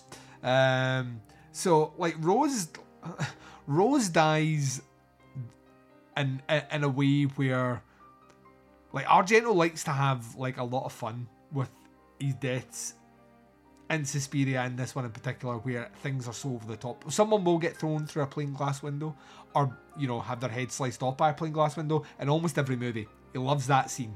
Loves that. But she decides to do more investigation, which is silly. And as she's walking towards the door to open the handle, it's a glass handle which shatters in her hand, which cuts it. Great effect here because there's it looks like the blood, not great effect because it's that poster paint red stuff, but the gash in her hand looks real. I agree. Yeah, it looks cool. And she's like, like, my hand. And everything's going weird. And then she's essentially attacked by a big scaly hand, which once again will be explained. Well, I say explained. We'll be shown at the end what that's from. You would assume then that it's the scaly hand from Rome. Especially if you hadn't clocked that you're in different places. But then you'd also then just realise that the three mothers potentially all have the same scaly hands. Yeah. Because they're too busy with their alchemy and they're not on their moisturising regime. But then at the very end, the second mother says that there's they're observed as three entities, but actually all three entities are the same thing. So once again, doesn't make any sense. Like the Father, the Son, and the Holy Ghost. Yeah, it doesn't make any sense because by the time you get to Mother of Tears, which is up to 27 years later, he throws a lot of that away. He's like, fucking, I'm not dealing with anything. Let's get there. In fact, if memory serves, he didn't even write that. It was the folk that wrote the remake of the Toolbox Murders, which is not a good remake. I think you could have got somebody better. I mean, you're into rights and your Joe Begos's and your Wyndham Refn's loving the things that these people have done. How come we can get the Edgar Wright could have fucking created a brilliant finisher to this trilogy? Oh god, yeah. In 2007, he's already made Shaun of the Dead, so which is why I got so frustrated. Like when they did the remake of Suspiria, right? And I saw it at the cinema, and I was like, "This is fucking awesome!" Like, absolutely loved the remake. And then I was like, "That what they need to do, what Amazon needs to do, is not give Luca the remake of Inferno, but what they should do is they should pick a different director. Like if Luca captures the 70s perfectly in that movie, they get a different director and capture the 80s for Inferno, right? So set it in the 80s, get someone who has a track record, and Edgar Wright would be perfect for this actually. Get someone that has that visual style, has that visual flair, and they do Inferno, and then set in the 90s, go black metal as fuck with the 90s, and do Mother of Tears with a different director again, and that's your Three Mothers trilogy. And Amazon could afford to finance that 1,000,000 times over, and why they won't do it is just another bugbearer in the life of, because they fucking set up the Three Mothers thing so well in Suspiria as well, the remake, where I was like, yes, I want that sequel, and we're never going to get it. So maybe they don't realise. Maybe we should just tell them. And one day when me and Big Jeff sit down over, I don't know, a tea or something, and he's like, Duncan, listen, I own the world. What can I do for you? I'm going to say, make Inferno and give it to a director that can capture the 80s better than any other director. Listen, I own 0.00156 Amazon stock, so I'm in there. I'll send an email. At the next shareholders meeting, just raise a point of order. Jeff, I've got this idea. So basically, she dies in a pretty vicious way. I like her death. Our death is brilliant. Our death reminds me a lot of the first proper death in Suspiria, where the woman gets smashed through the window and then drops through the stained glass window, fucking hung. Like, it's like overkill to fuck. But talk to us about my note specifically is, it's just a short note. I know I keep going on about it, but the colours. The blue and red during the window kill, I love it. Yeah. I love it. Yeah, she what I love about this as well is the setup. The payoff is prolonged. This is the movie that it's like the window's like stung by a guillotine. It looks like a guillotine. Comes down, and then is this the one that he pushes it back up? It technically doesn't chop her. It's a false kill, which I love. Yeah. So her head is slammed into nails or something. Yeah, like nails, which is what explains the blood on the carpet that Daria Nicolodi steps on when she comes into the room. She gets 2 blood spots, which is the 2 things at the back. But like, her head's pinned down. This guillotine thing comes down, stops, doesn't sever her neck, and you're like, all right. And then the fucking hand grabs the window, brings it back up, and then slams it down just for added effect. And it's Argento being fun. He's being playful. But her body disappears. Mark arrives, and Mark just decides, you know what?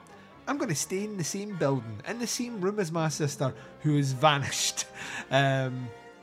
I mean, it's got to be a lot cheaper because she's probably paid the rent at the end of the month. You would like to think so, although the rent in this building must have been high, because this has like your own personal butler and maid, who we'll talk about later on. Yeah, well, that was in Nicoletti, isn't it? So that was in her room, but Rose didn't have a butler, did she? Well, they seem to be just walking about the place doing stuff. Yeah. See, like, that's what I thought. See, when I first moved to Glasgow, I went into a building that had a concierge, and I thought they were going to be opening doors for me and all that shit. Really, did they fuck? You sat in the office and did fuck all, read a paper, and they get paid just to sit there, did fuck all, giving you a row when you come in too late at night. That's what they did. You're like, I was expecting, yeah. What was guy, that? this one's running her a bath and that. You're not going to look after me? So it's two caretakers, and of course, for the observant ones out there, the female was in Suspiria. She plays Mrs. Tanner in Suspiria. And Carryover or just coincidence of actors? I think it's deliberate. Okay. I want to think it's deliberate because Argento isn't known out with Daria Nicolodi, who is in a relationship with. He's not known for carrying over actors and actresses into multiple projects. You very rarely see the same collection of people appear in more than one Argento movie. Out with, like I say, family. He always carries over family. Daria Nicolodi's in, I think, 3 or 4 movies, and then Asia Argento's in about 2 or 3 as well. So he'll do it that way. But so anyway, so there's a. So wait, sorry, let me just get straight. His name is Dario. His name is Dario, and her name is Daria. Okay. Yeah. So this is when we're in the lift, and Mark's going up the stairs, and there's a woman with a wee guy in a wheelchair who doesn't speak. Yep. She's like saying how he's an old professor, and he's like, "What would you do?" He's like, "I'm at uni doing musicology." He says, "Oh, a professor of toxicology, how lovely!" He's like, "What? No." It's like, I'd be leaning into that. Like, see, I studied music at college, right? And anytime I ever tell anyone when they ask me what I studied at college and all like that, music production, no one ever says that's a useful life skill. Like, no one ever fucking says that. So toxicology, I'd be leaning. Yes, I'm a doctor of toxicology. It feels like, I mean, the back and forth. It feels like the back and forth between Ben Stiller and the serial killer and Some About Mary. When he's like, "Yeah, I'm going. You know that movie 7-minute abs? Well, I'm going 8-minute abs. I'm making 7-minute abs." And he's like, "Oh yeah, what about 6? No, not 6. 7." It's like, "Oh, toxicology. No, not toxicology, musicology." And it's just like a weird back and forth. It doesn't really make any sense. Or well, this is where you get the classic line where he's basically like that. I'm Rosie's brother, and she's like, "Oh yeah, that strange girl that sits in the room and she's she writes poetry." She's not strange. She's a poet. Yeah. Oh yes. Where's I've got it here. Such a dismissive line. Poetry, a profession for women. Yeah. Goodbye. Bye. Just join off with the lip. So this nurse feels like a character that shouldn't have any attention paid to her, but is actually, as we'll find out by the end, pivotal. It creates like a surreal worldly view. Like, it does create this kind of weird, like, this is not real life. Yeah. It's like it is subnormal, it's supernatural, even if it's not anything crazy at this point that couldn't actually exist in reality. The people just don't seem right. Even the fact that the whole thing, everything that's going on with these people is lit and blue and red, as much as it looks absolutely amazing, these things don't happen in real life. Like, when she's out in the street and it's like the red lampposts and stuff, you won't find public places like that because it's not practical. It's the street lights are red. Yeah. You can't see anything. When you're completely lighting something up with one colour, they're taking that colour out the spectrum from your field of view, so you're fucked up. So you're never going to do it. That's why it needs to be white. That's why we like things the way we like. That's why we like things boringly the way we like things in the light. Yeah. So already all these locations are all not normal. They're not normal, Scott. They're built on hellmouths. So basically, he has this interaction. He goes to his sister's room. Sister isn't there, and then all of a sudden starts to hear a floating voice, which is coming from different locations. I was so ready to write that down as I know. I was like, "What the fuck? What the hell's going on? He's looking. Just answer the door, you fucking idiot!" And he opens the door, bumps into Daria Nicolodi. Always great to see her. She will return in one movie's time for Tenebrae, and her closing scene in Tenebrae is maybe one of my favourite closes to a movie. One day, it's in the lineup, by the way, for when the new Argento movie comes on Shudder, and you guys come round to my house and we get beers in and eat pizza and watch Argento movies and hear Baz complain about why he hates everything Argento's ever done. We are watching Tenebrae, so... good. Well, I'm going to say that for the first time watching for that event. Yes, we are watching that movie, and Baz is completely confused. I remember doing the review with him on Podcast Under the Stairs, and we got to the end of it, and like he was talking about one thing, and he had this like definitive view of what happened in the movie, and I was like, no, that's not right. And he's like, what do you mean that's not right? And I was like, well, no, this, and I can't obviously give you the spoiler, but I was like, no, there's this is happening, and he's like, is it? And I'm like, it totally is. And he's like, how do you know that? So I explained it out to him, like, clearly this happens here, this is this and this and all that, and you physically got that. I did not pick up on that at all. He's never watched it since, and we keep threatening that he will watch it again so he can see the exact bit where his theory of why the movie doesn't make sense doesn't actually make sense, and the movie actually does, for the most part, make sense, because there's a whole other thread of the story that he just did not pick up on. He thought there was like a weird kind of left turn right at the end. I'm like, no. They were setting that up from the beginning. I'll probably take the same route as Baz, I'd imagine.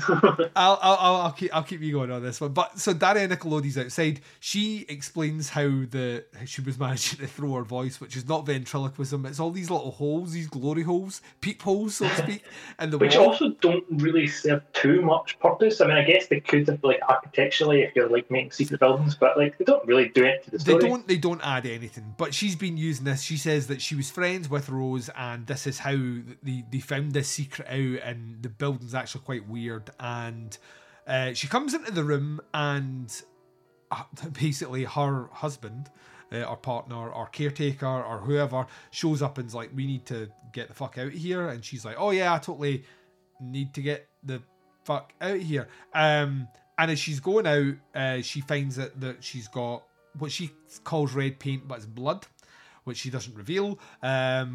And when she speaks she goes away, does some stuff, but then ultimately comes back to speak to Mark, and she's like, by the way, I found blood, and did you notice the glass handle at the door was cut?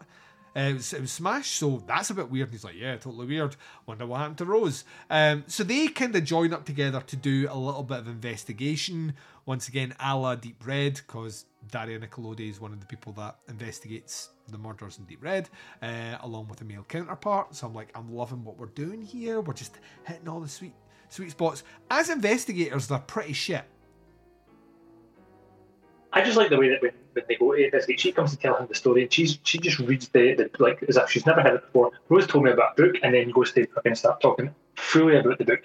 But then, like, it goes through the tube. This is when the only part of the tubes make any sense. It goes through the tubes, and all you hear is like this maniacal, yeah. And they look, and it just shuts up as if the guy who was in the secret room is like, oops.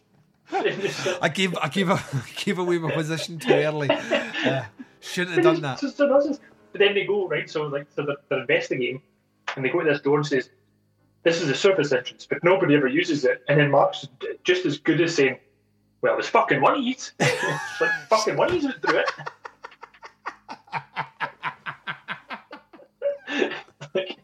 That's just how it feels the way he's looking at it. It's like, so the way he goes through the door, she's like, I'm not coming with you. He goes to investigate some more stuff and ends up. And can I ask you, see when he goes to investigate, right? So you see the service entrance, he goes down the stairs into another basement, right? There's fucking weird, there's a good basement. There's loads of basements. Things. And then there's like an AC unit that's lighting up blue. Now, again, I fucking love the colour, but there's no need for that to be lighting up blue. Who put the bulbs in there, right? So he looks in it, and then there's a wee weird wink into it that fucking knocks him unconscious. Messes with his heart, gives him a heart attack. They talk about the weird smell that is apparently around the building, and I think this is supposed to be like CO2 or something, like, because he essentially chokes and passes it. Normal. But like, once again, it's never explained. And what we get is Rose gives it a bit of time, and she's like, fuck it, I'm going to go through the service door to find out what's going on. And then as she's going, the windows fly open, and she's looking down as a creepy, like, black-gloved, cloak-wearing motherfucker is dragging him by his heels along so this is where the physics of it doesn't make sense, because he's went through the door, he's went down in his basement, and then he's getting dragged past these windows. She's went across, looked at the windows, and it's like a gap. You know, like the Friends window, like from the two apartments. There's an alley. Ugly naked guy. Is what she see. How the hell does this not make any sense? Room 237, Scott. If you've ever watched the documentary, you'll know that Kubrick was fucking with you with the design of the. I watched that until they started talking about the fucking desk tidy being fucking euphemisms for willies and all that. I'm like, I'm done. There's a guy halfway through that movie who was obviously recording it in his studio, and his kids were coming in and making noise in the background. I'm like, this is not a professional movie whatsoever. Yeah, like we could have done this a bit better. So she goes to find out what happened to him. She disappears. Now, this is where the best part of the movie is it not? Yep. Yes, we've already discussed it. This is where they just fucking fuck a fuck ton of cats at this woman. Yes, so she's walking into a room and she essentially gets mauled with cats. Some of them are real, some of them are clearly cat toys, and this is what I love about it, because she does the people are throwing them at her, which once it's again, not trained animals like acting away with a handler. They're just throwing cats at our head. Yeah, you've got to remember at the time frame as well. This is Argento's life partner. I don't like that much. Well, they separated in the mid-80s. That's one of those situations where she's getting choked on it. And that's why like you can see like the deaths of Daria Nicolodi start to get a little bit more mean as the decade goes on. It really starts putting her through the fucking ringer. But yeah, it's like, so she gets loads of cats flung at her. It's all like crazy, and yeah, she's like, we are led to believe, and it's never really. We never really swing back round to it that she is dead, because we never see her again. Yeah. She's death by cat. But he comes to with all these people in the building. Yeah, we come to him, and here comes mustachioed Mark again, out of breath from the wee wind. Yeah. She actually looks a wee bit like Rosemary's Baby. The way that the weird people are like hanging over him and stuff, all from the apartment, and they're all kind of hanging over. Yep. And he's like, oh, it's my heart. Like, how the fuck do you know? You're a cardiologist? No, shut up. He's a toxicologist. No, he's a musicologist. He's a musicologist. And then they're like, I need heart medicine. And they're like, here you go. Yeah, have some of this weird liquid that I just have on hand. Yeah. In a whiskey glass. And he doesn't even drink any. She pours some in his laps, and that's enough. And he wakes up in his bedroom, and some time's passed. We don't know how much time has passed. And no one knows what's happened to Daria Nicolodi. But he's decided, unperturbed by the situation, that he's going to continue on. Meanwhile, the wee book dealer from next door is fucking raging about the cats. Yeah. He's like literally the angriest guy about the cats. So he's having an argument with the caretaker, Carol the caretaker, in the lobby about all these cats. And they're like, I don't know what you want us to do. And he's like, just sort out your cat problem. To which he then goes out and it's so fucking strange. He goes into his bookshop and there's a cat there. Which he then... Peter was not involved with this, because he grabs this cat, and this cat is not happy about being grabbed by the scruff of the neck. Well, probably in the scene previous, they probably fucked off a woman's head, so yeah. And then we get the fake cat having its head smacked off a chair. And then he has a burlap sack full of cats that are all just like... And he puts the cat in there, ties it, and then limps across to the... Wait for it. Limps across to the pond in apparently Central Park, which is a rat-infested pond, which also has a hot dog stand at the end, because this is where everyone's coming to buy hot dogs, beside the rat-infested pond. There's so much to say about this scene is fucking bonkers, man. The fact that, well, one, the way that he's moving on those crutches, that boy should be in a wheelchair. Yep. It was like, does not work at all. Two, I did notice the hot dog stand in the background, and I was like, well, what's that even there next to the water for? But obviously that comes into play later on. Yep. You say it comes into play later on. It comes into play in the most fucked up... It's nightmare logic. I've told you before, is that like when you think something is going to help you in a nightmare and it turns out to be not a help at all, but your brain tricks yourself into thinking this is the help that I need, and then it doesn't help you. That's basically... It's the best like depiction of this I've ever seen in cinema, but it's also fucking ludicrous. It doesn't make any sense. No. In fact, also when he does it, the water doesn't make any sense either, because it's all ankle deep until the one bit that he puts the cats in, which is deep enough to put the cats in. Yep. And then does he not know how water works? Because then he puts his crutch into the same bit and tries to put his weight on it and just falls in. He puts the cats. He first tries to find a bit, and that doesn't work. This is the biggest. This is like a 5-minute scene, by the way. He can't find a bit to throw the cats in because it's not deep enough, which to me would be like, go somewhere else to get rid of the cats. But he then wades in, like you say, his feet clearly aren't working, and he's kind of like just swinging himself further and further out the water, which is all just shoe level. And then he gets to a point where he puts the cats in, but it's not deep enough to drown the cats. So then he has to lift the bag again and then fucking carry over till he finds a bit that is deep enough. And he puts the bag in and then puts his crutch on top of the bag and pushes it in, like you say, denoting that's the deep bit. And then to turn round, he puts his crutch in the deep bit and falls on his cunt. So. He falls in, face palm, though he deserves it for not knowing how water works. What we've missed here, right? We've skipped past one of the best scenes in the whole time movie, where Mark wakes up and the colours are all normal again for some reason. I don't know why. He's just looking out, and it's almost like he's back in reality. Yeah. But he then goes to he tries to find somebody. He finds a woman at the front door, right? That's right. The Doberman, and he's saying such this weird, fast-paced dialogue, right? And it's like, she's like, "What happened? You were passed out. Did I hit my heart buttons? I don't have heart buttons. What was that?" He's like, "Where was the guy? That gimp? The bookstore owner? Where was the gimp? The bookstore owner? Goodbye." And it's like this really weird, like 4 or 5 pieces of information cross paths back and forth, and then boom. They also call him a gimp, which is brilliant. Which is kind of funny, yeah. And it's like, yeah. But once again, our general can't be fucked with this. He's like, let's just get to the bit where the guy gets eaten by the rats. That's what I'm doing, because they've got these really weird, like not making sense, fast-paced dialogue back and forth. But then you've also got scenes where he wakes up, like in the room, like the one previous, when it's the lighting's back on. It's like a really long scene from standing up, walking to the window, and looking out, and it takes like a long time. And you think, I think that's where a lot of Western audiences, who was made in Italy, whatever, even if it was made for American audiences, I think that's where a lot of the mainstream audiences were lost in terms of the way these decisions, in terms of like the scenes made it. It needs to be. You need to be in that mind frame, like you say. You need to understand what's going on, and you need to go with it. Be happy to go with it. Yeah. Like when you watch a movie like Neon Demon, the aforementioned Nicholas Winding Refn, isn't a huge amount of dialogue in that, and it's specifically paced slow.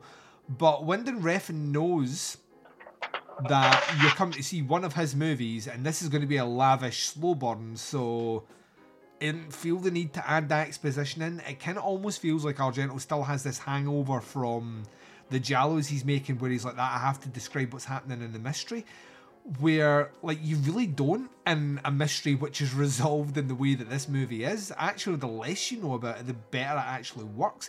And we don't get... There is no payoff to that scene, that exposition. It's stuff that we already, from an audience point of view, we knew everything that is discussed between the two of them.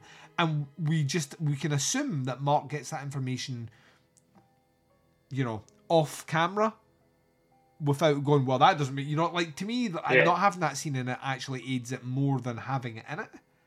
Because it doesn't add any value to the, like, you don't learn any new data about it or anything like beyond. So anyway, our dude falls over, face plants into the mud, starts to notice that there's even more rats than he thought. Are the rats witchy, or are they coincidental? I think this is all witchy. Okay. So I think. And do you think then that the subsequent character who appears from the other side is possessed? I think this is I think everything that happens here is because he is a nuisance. He knows too much, and the witch has just decided to get rid of him, and she gets rid of him. And this is one of my favourite deaths in cinema, dude. I can't honestly watching it back. I was smiling ear to ear because this guy gets gnawed on by rats, right? most of which don't look like they look like they're just sitting there. They're like, what are we doing? And it cuts to scenes of rats clawing over each other to add tension. But then we have got like great scenes of like fake rats like chewing on hands and like good viscera and all the rest. And while he's like, they're eating me alive. They're eating me alive. And meanwhile, at the end of this lake, there's a hot dog man who looks like a butcher. Why a guy that works the hot dog van would be fucking chopping up huge chunks of meat? Like it's a hot dog van. He opens a tin or a jar. He puts. You want a bread knife at most? Like yeah, but he's like, huh? Well, this he hears a guy shouting, and then he literally does the Benny Hill run, like up the length of this lake. And the guy's like, I'm being eaten alive, and he comes up and he's like, to help me. And then this guy fucks him in the back of the neck with his cleaver 3 or 4 times, and it is my favourite. Honestly, it's my favourite fucking thing about this, because the whole setup is, whether you like Argento or not, right, and some people don't, right, to me this is when I talk about dream logic, this is dream logic, because it doesn't make sense, but I know I have had dreams in the past which have been nightmarish, that I've, you look out for help from someone that you would expect to help you that doesn't help you. They don't chop your head off, mind you, but they don't, it plays in the reverse of what you're expecting from the whole setup. Very much like the guillotine scene earlier on, where you're like, that's coming down and chopping her head off, and it comes down and it doesn't chop her head off, and you're like, oh right, what's going to happen next? And he's like, well no, it is going to chop her head off. Like, you think this guy's going to survive. Like, oh, here comes a guy to help him, and it does the exact opposite of what you expect, even though everything in the setup has been, he's coming to save the day. And this character, we don't get to see his face. He never appears back in it again. And it's not even detailed in any way, shape or form that he is possessed by, or this is the witch that's taken this. The witch moonlights as a guy working in a hot dog van. Do we find the bookstore owner's body? Is the post involved with this? Was he still selling hot dogs? Did he chopping with a knife? Did he clean the knife the next time he chopped the thing? He throws a knife into the water, kicks the body into the rats, and then apparently they would eat the whole thing. Does the my work here's done and fucks off home. I don't know. It's not explained. And that's the end of that character, and no one will ever refer to him again. Meanwhile, Mark is kind of stuck in the apartment, and now he's like that. I can solve this case by taking a pencil. Doesn't make any sense. Taking a pencil to the drawing, where he draws a couple of lines. Yeah. This doesn't make any sense. He draws a couple of lines scoring out, I think, what it's supposed to be. So he's figured out. So what he then does, but it doesn't make any sense how he figured it out. It doesn't make any sense. It doesn't make any sense physically. No. But doesn't make any sense. Well, the drawing of the in the book, The Three Mothers, the drawing of the building is hand drawn, right, and it's kind of pencil lines across the facade to the front, so it doesn't actually physically have the gargoyles and the detail. So what he does is there's a bigger space. But this doesn't make any sense. So what he does is, he draws this through as if it now would, like, if by drawing these lines this way, now it looks like the picture from the book. So he draws these lines, scribbles along, and then he's like, wait 1 second. This now resembles the drawing. And then you see him, like, realising that this picture is actually the building he's in, and he's like, this is the building. And if this is the building, then the third key is under my soul, right? And then we stop with him, and we're not interested with him anymore. Instead, we're now interested with the 2 caretakers in the building, who decide to do a little bit of robbery from the Countess, so played by Daria Nicolodi. So they're in a room. The guy Kazian, he's raking through her. He's like, look at all these jewels and gold and all the rest. He's like, and then fucking Carol, the caretaker, she comes in and she's like that. Right. We will put these away, and and she's like, yeah. And they're like, but what happens if she comes back? And she isn't coming back. And I'm like, well, is she in on it then? Does she know that Daria Nicolodi's dead? Because she's like that. No, now we will live the rich life with this bag of jewels. We too will be. That's totally like all our problems are solved. We watched the Goonies. My daughter sat down and watched the Goonies with me. My wife is notoriously against the Goonies. She watched it as a kid and she just didn't like it, so she just decided it's a shit movie. And she keeps fighting against it. We all sat down to watch it together last weekend, and it finished. And I turned to Winter and I was like, "That, what do you think?" And she was like, "That, 10 out of 10." And I turned to Corey and I was like, "That, what do you think?" And she's like, "That, it's actually a pretty good movie." And I was like, vindication. But yeah, I was like, and I was explaining it to her, I was like, "That, the ship's sailing away with all those jewels. It's not a case of possessions 9/10 of the law or anything like that. That's going to a museum. All they've got is a handful of rubies. That ain't paying off everyone's fucking mortgage. The town isn't exactly saved. This cunt's already ripped up the contract." He's like, "That, there'll be no signing of anything ever again." And everyone's like, "Yay!" And I'm like, "Well, no, you're still back payment. I'm sure that the bank doesn't accept. I'm late on my payment for the mortgage. Will you accept these pirate rubies?" It's ludicrous, but this is a ludicrous scene. So like she's like, "Well, live the high life and all the rest, but what you need to do is you need to go upstairs for some reason and phone Daria Nicolodi's husband and basically say that the Countess has left, and not only has she left, but she's left with." This is the incriminating line, "with all her wealth and jewels." She didn't leave anything here that we now are in possession of. So he goes away, and this is one of the iconic scenes of Inferno. This is one of the reasons it actually got banned in the UK from the censors. He goes upstairs, does a phone call, things start going a bit crazy. He's attacked, and then we hear a smash.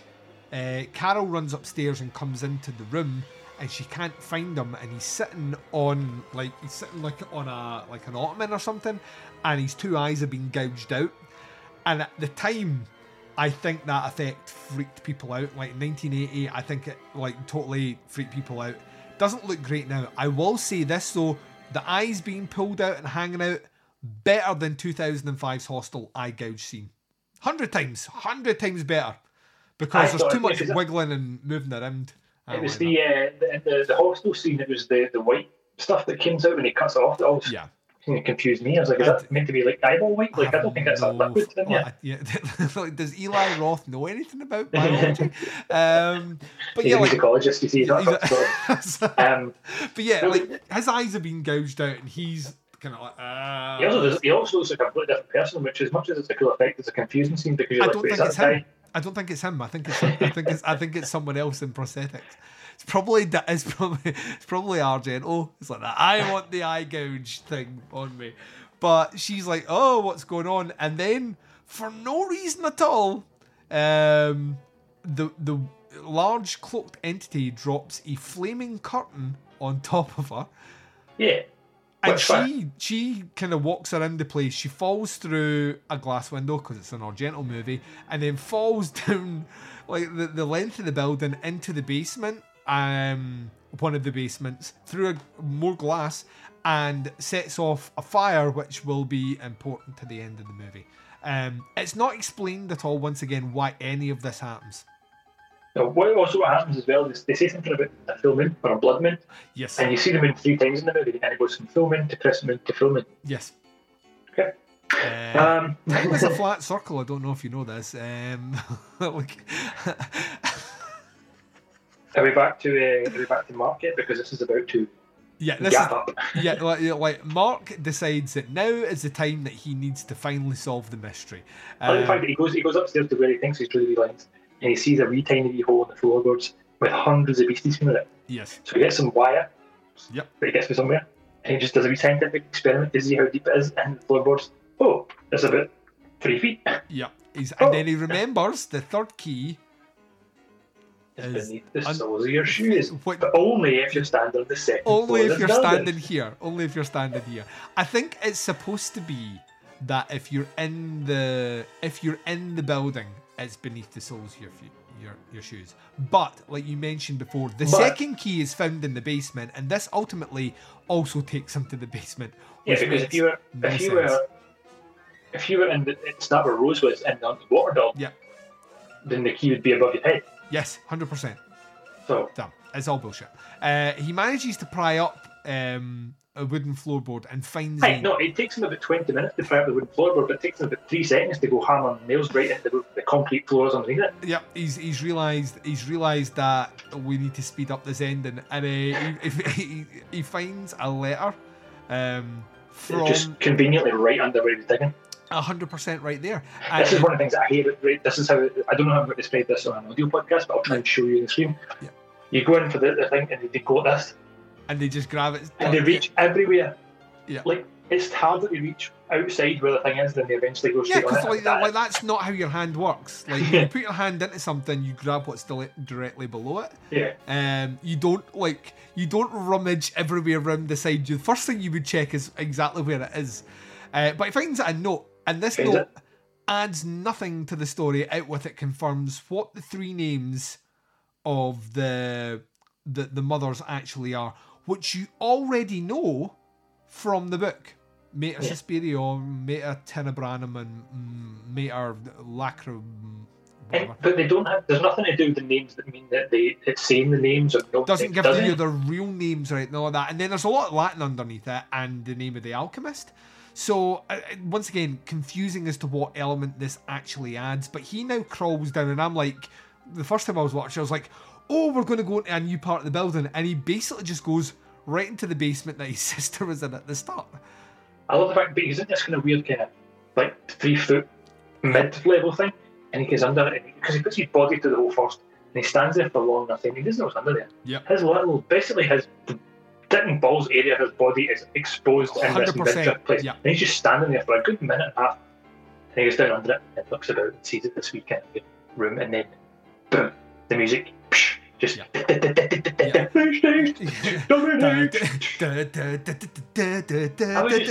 like so fucking intense.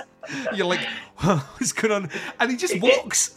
Yeah, but he gets to the apartment, but he goes, it's something like the music's like it gets so much sounding like something I've heard before that I was wondering if Brian May has put a lawsuit in for Bohemian Rhapsody.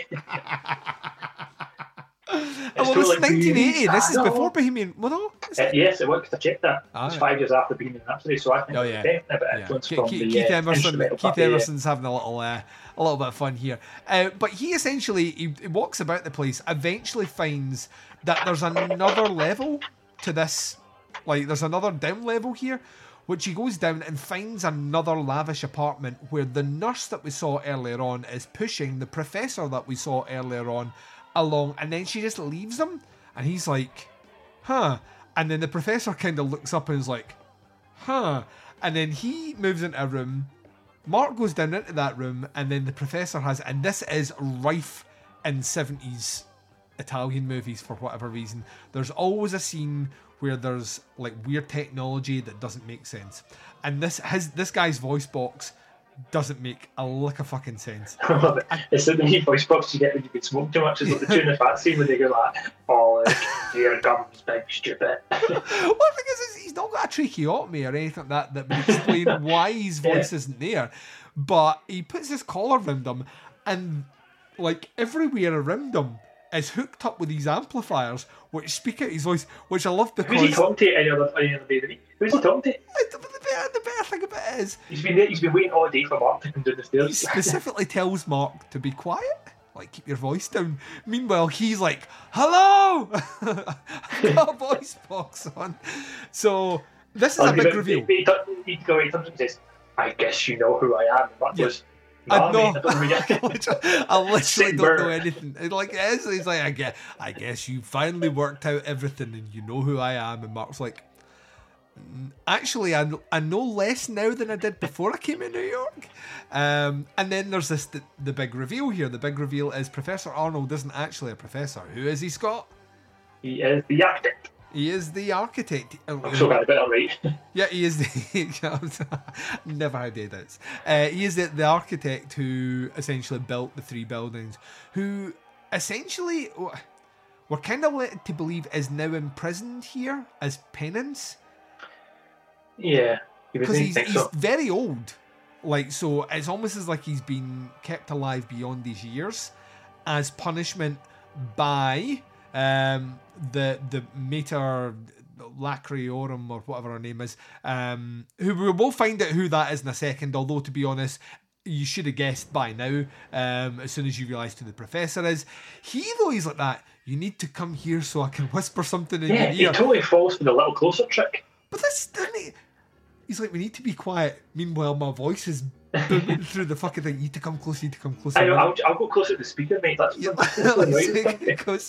goes closer, and out of nowhere, the professor produces like a toxicology thing, and injects. See, if he was a student of toxicology, he would have known. He would have known. Well, although he does very quickly realise, and this is, I want to check this with you because I know you're asking. Yeah, like, it's not a snake bite. It's not a snake bite, like, is it? That is not how injections work. he gets a partial injection in his arm, falls back, rips his sleeve off, puts his mouth to it, and sucks the injection out. The thing is, they never explain what the injection is, or they never go back to it. So they have to. They're allowing you to believe that this worked. It was his booster jag of Pfizer, and he suddenly realised that Bill Gates is trying to. But the best thing in the whole sex scene is because he jags him and injects him. Right, Marcus are frightened, pulls back, which knocks the old guy off his wheelchair, and he's just strangling with his voice box, which is ironic because he can't shout for help. It's just like, like so. But Mark manages to suck the poison at his arm and then go across, and then he helps you, but he doesn't. He unplugs the old guy, and then the old guy's like, "Can he talk?" And he's like, "Oh, I need to plug you back in." But then the old boy just dies from falling over. I think... I know old people die from falling over. This leads to my theory that he was being kept alive by the witch. I think she was keeping him alive, and I think at this point he's failed in his job to kill the dude, so he's of no use. She's just like... But... That's you having to make that assumption. That's 100% assumption.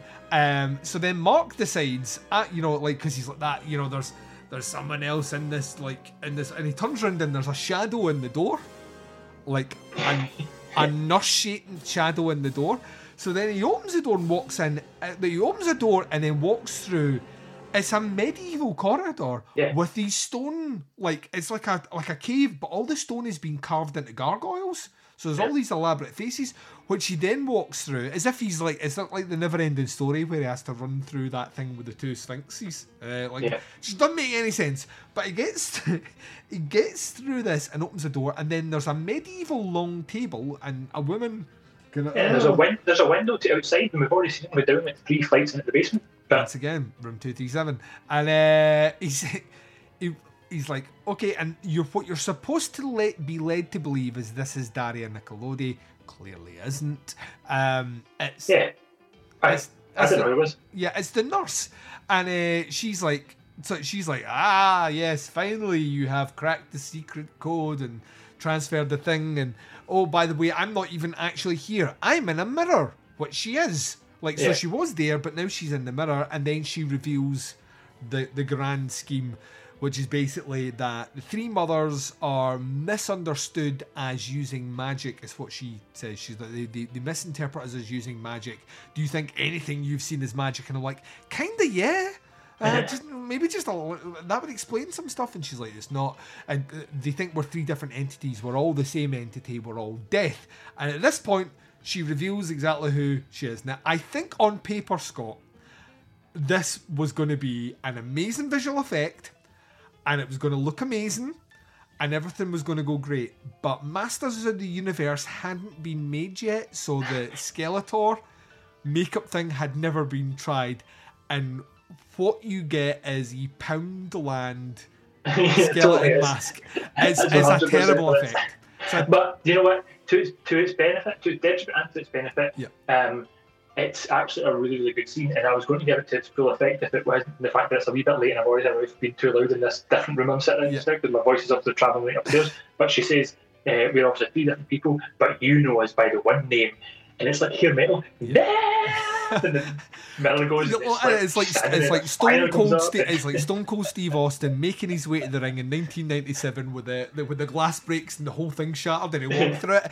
Literally, what you're missing. Like he's still like goes through, and it's the giant thing we've seen before with the long hands and all the rest. This indication of death.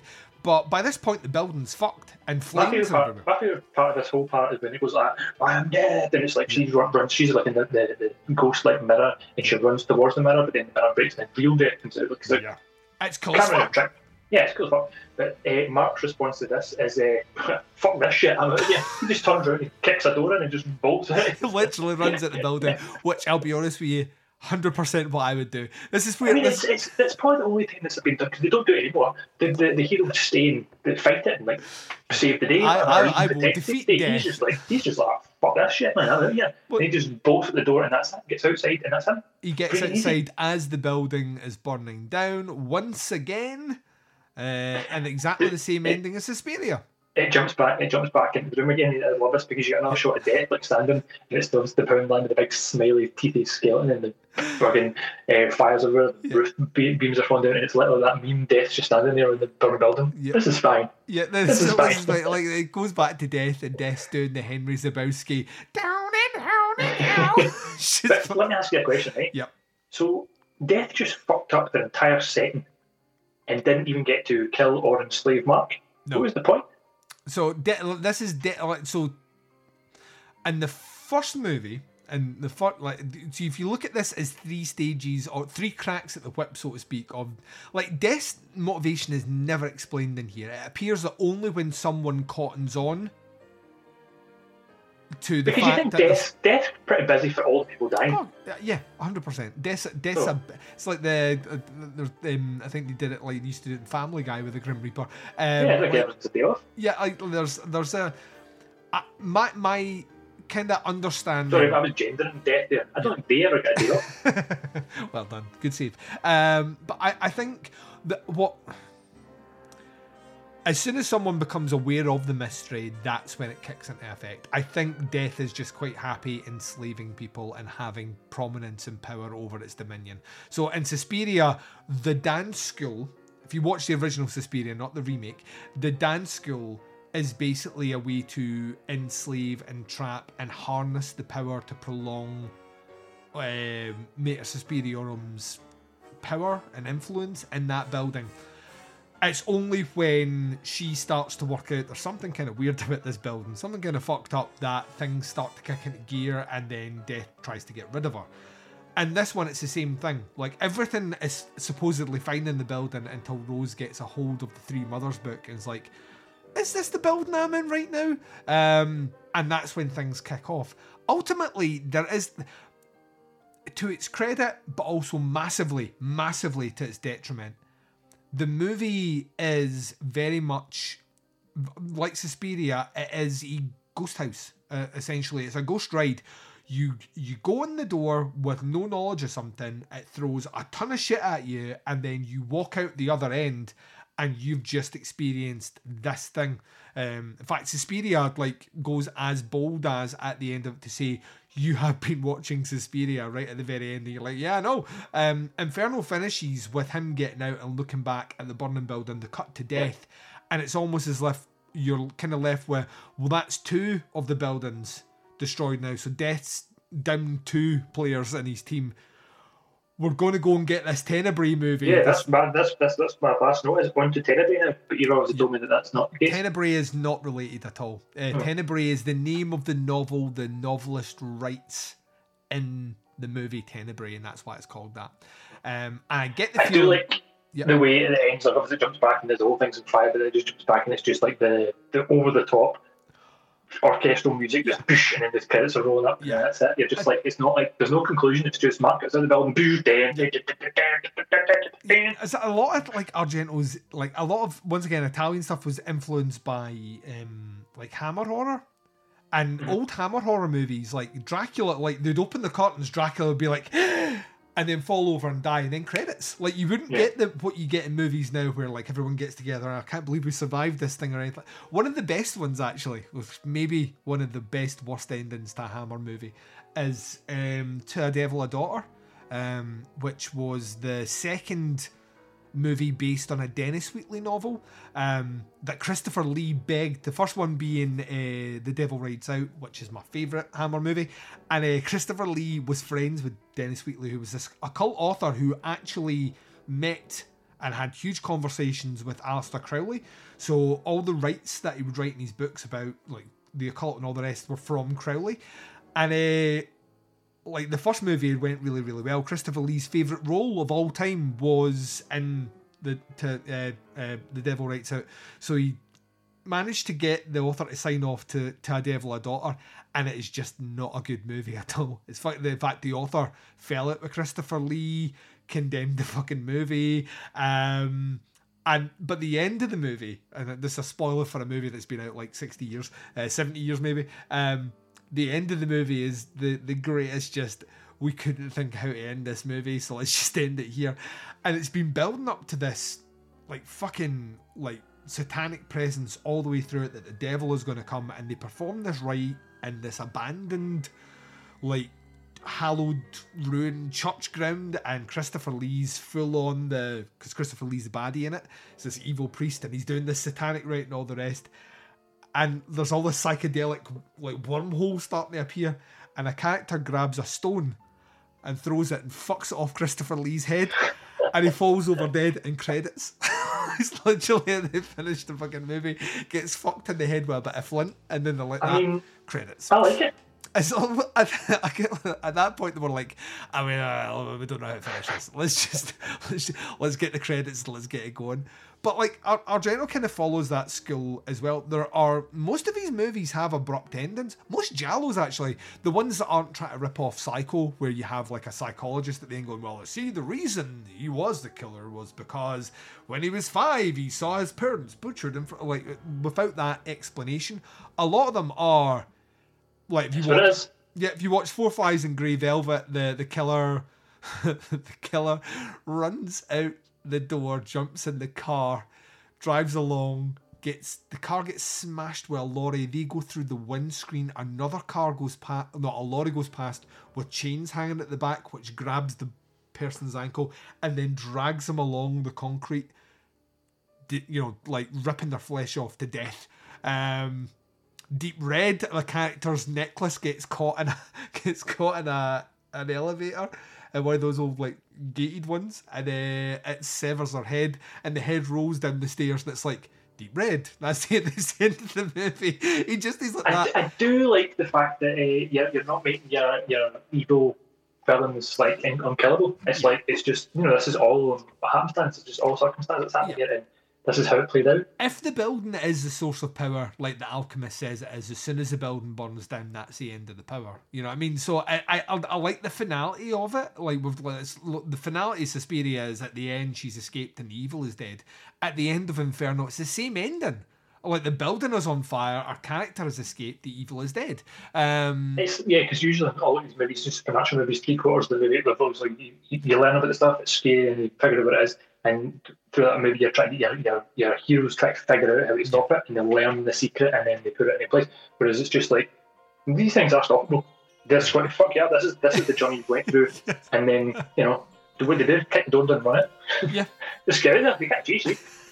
Just fuck off. So that's Inferno. Is there anything else that you want to cover before we bring this into a would you recommend or not recommend? Well, I'll just read my last three final summations while I keep my rating for you. Yes, please. Yeah. I'll keep the rating secret just now. So my last few bits here, it's quite good. Love the colours. I said that a lot. It does feel dated. Yes. I do hope they remake it the way they remade Suspiria. Like we've already discussed, so I hope that happens. I've discussed already as well that the thing that kind of pulls me out of these movies is the kind of long, quiet scenes and then the weird rush dialogue. These are the things that I think are done better in movies. I think more condensed dialogue does make a better movie.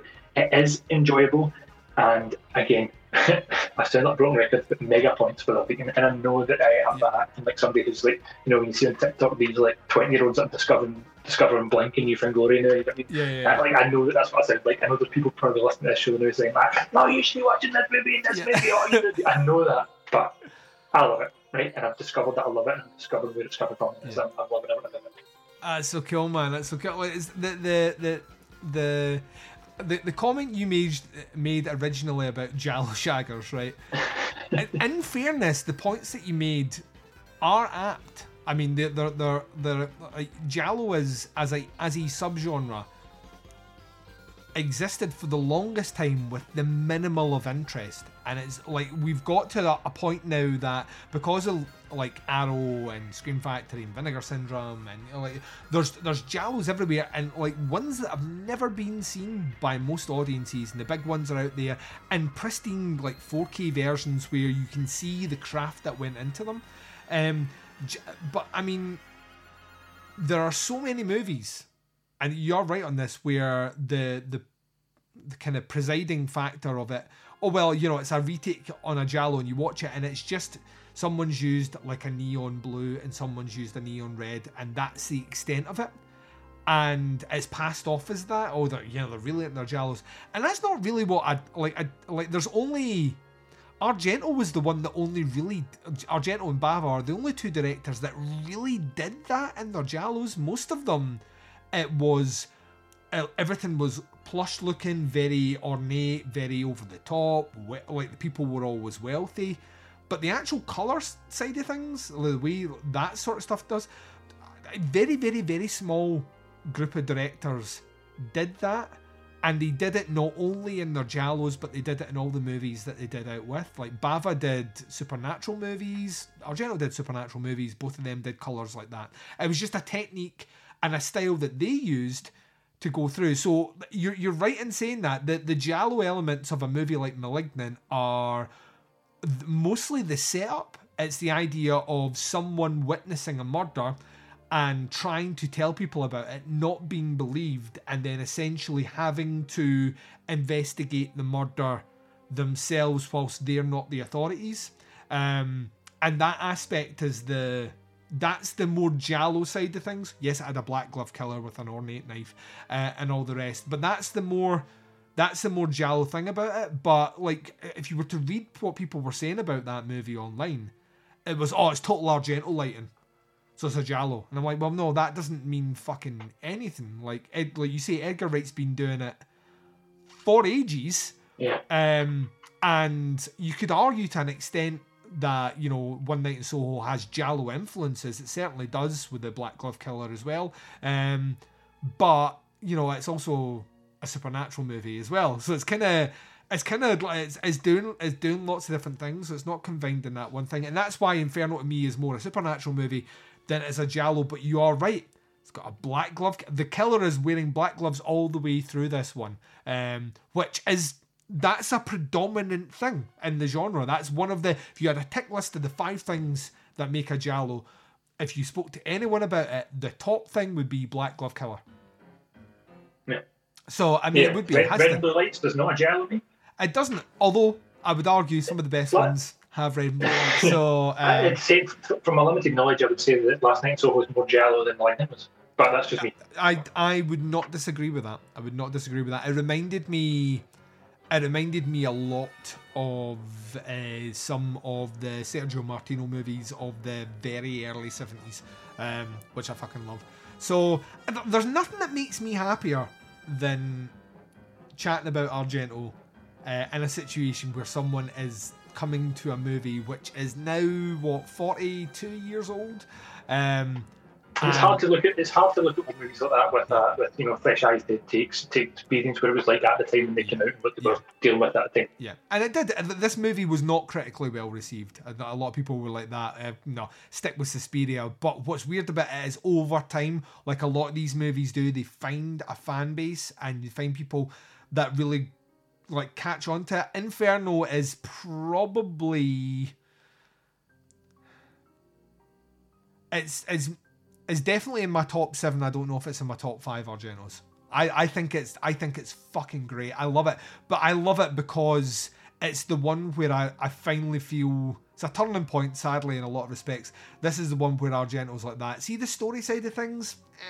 Not really interested in it. See all the visual stuff and the weirdness and the craziness and the kind of nightmare logic of rooms that don't make sense and like that. I'm just going all in on this one. Like, all my chips are in, and I'm just doing that movie. And he doesn't do a movie ever again like this. It's the only one that exists. It's essentially, it's like Suspiria on LSD. He doesn't do a movie anywhere near this. After the non-success of this movie, he goes back to his bread and butter. He makes a giallo. The next movie after this is a supernatural giallo, which is Phenomena, which is fucking amazing. It has a monkey with a switchblade, whose owner is played by Donald Pleasence, who's rocking the worst Scottish accent ever, and he is a professor. And then, you know, closes out the decade with what was the one he did at the end of the... Was that his Phantom of the Opera, or was that the 90s? I can never remember. No, Opera, which is like a full-on giallo as well. Never goes back to do the supernatural stuff, which is a shame, because like I say, I think for all its flaws, there's enough here that I think is really, really, really good. And like you say, even just visually, this is... I mean, it didn't have the biggest budget in the world, but it looks like money was spent on it. Looks like... It does look... There's so many things that just look fantastic. Yeah. And even saying like it's a supernatural film, it doesn't go... It's not out and out supernatural. It's elements. Yeah, 100%. Like, up until the final reveal at the end, all the kills have been committed by a pair of human hands. Yeah. So, which once again I kind of love.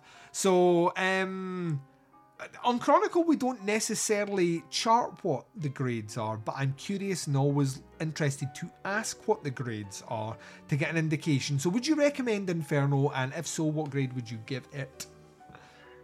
I would recommend Inferno, but I don't know who I would recommend it to. Yep. I believe that anybody who I would recommend it to has already seen it. But in terms of grade, I would give it 4 out of 5. Boom! Dude. Oh, fucking love you right now. Fucking love you. That's amazing. It's a 5. That's watching it twice for this episode, and knowing that I will watch it again in my lifetime. Dude, I'm so excited. Have you seen Deep Red? I'm not. No, I haven't. Deep Red's the other one that I was thinking when we do the Argento thing. Deep Red, Turnover, Under and Dark Glasses, and I think by the time we get to the end of that, we'll all be saturated in our own semen. It's going to be amazing, and it's fucking it's like even more. It's even more grounded bonkers. Like everything's played serious in that movie, but it doesn't make a lick of sense either. Scott, you do some phenomenal stuff where you accuse people of being Giallo Shaggers. I'm only joking. Although I do want a t-shirt that says Giallo Shagger. Do you know what? I might wear one myself now. I know that wasn't a Giallo, but you know, it's hot property right now to be into Giallo, and I think if we could start our own t-shirt brand called Giallo Shaggers, I think people would buy it. I'd buy it. I'd buy all of them. But yeah, you're a busy guy. You do podcast stuff out there that people can check with archives aplenty. Let the listeners know where they can check out your stuff. Yeah, we ultimately I began doing Scotland versus Evil. We have got a bunch of episodes out there just now.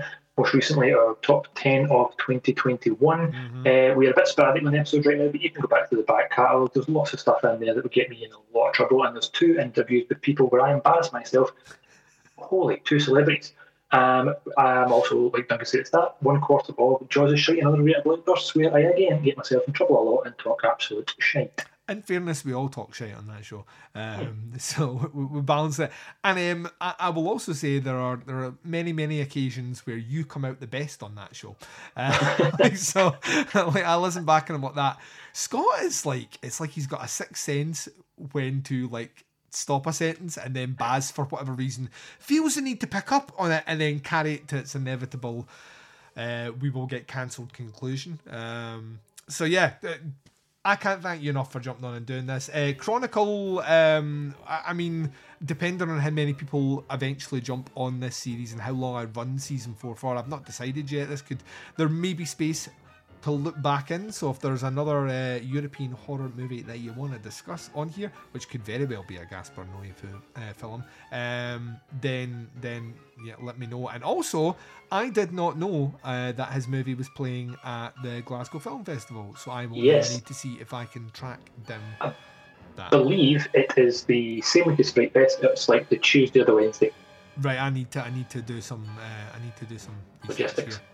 For sure. I will drop you a line and we'll see if we can get something sorted. Right, listeners, I'm going to take my final break of this episode here. When I come back, I'll be closing out episode number 4 it's episode number 3 of season number 4 of Chronicle right after this.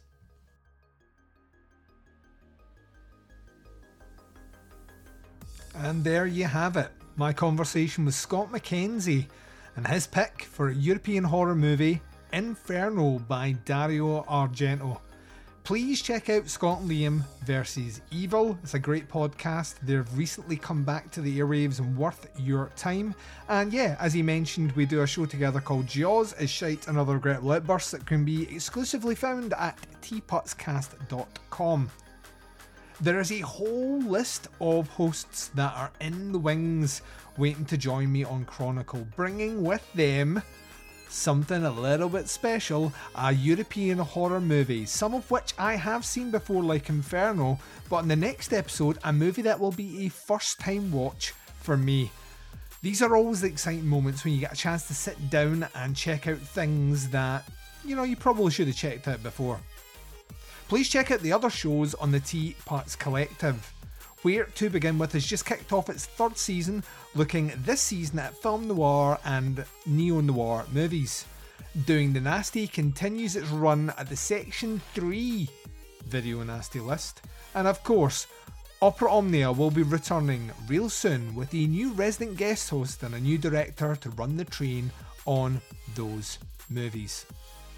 If you're so inclined, check out the podcast Under the Stairs, the main show, the one that pays the bills and keeps the lights on for shows like this. All that's left for me to say is thank you very much for the feedback on our first proper review episode. It's great to hear that you guys are still out there checking out the show and getting involved. I would love to see you on the Facebook group page, facebook.com/groups/Chronicle Podcast. What European horror movies are you hoping that we cover in the future? You never know, if you put it up there, someone might just select it and bring it to the review table. All that's left for me to say on this episode is Chronicle will return in 1 month's time. A brand new guest, a first time watch. Oh, if that doesn't get you excited, I don't know what will. Chronicle is a passion project from the podcast Under the Stairs. Its whole purpose is to highlight and celebrate European horror cinema. I hope you'll join me next month. But until then, remember, as Dante once said in his Inferno, don't be afraid. Our fate cannot be taken from us. It's a gift.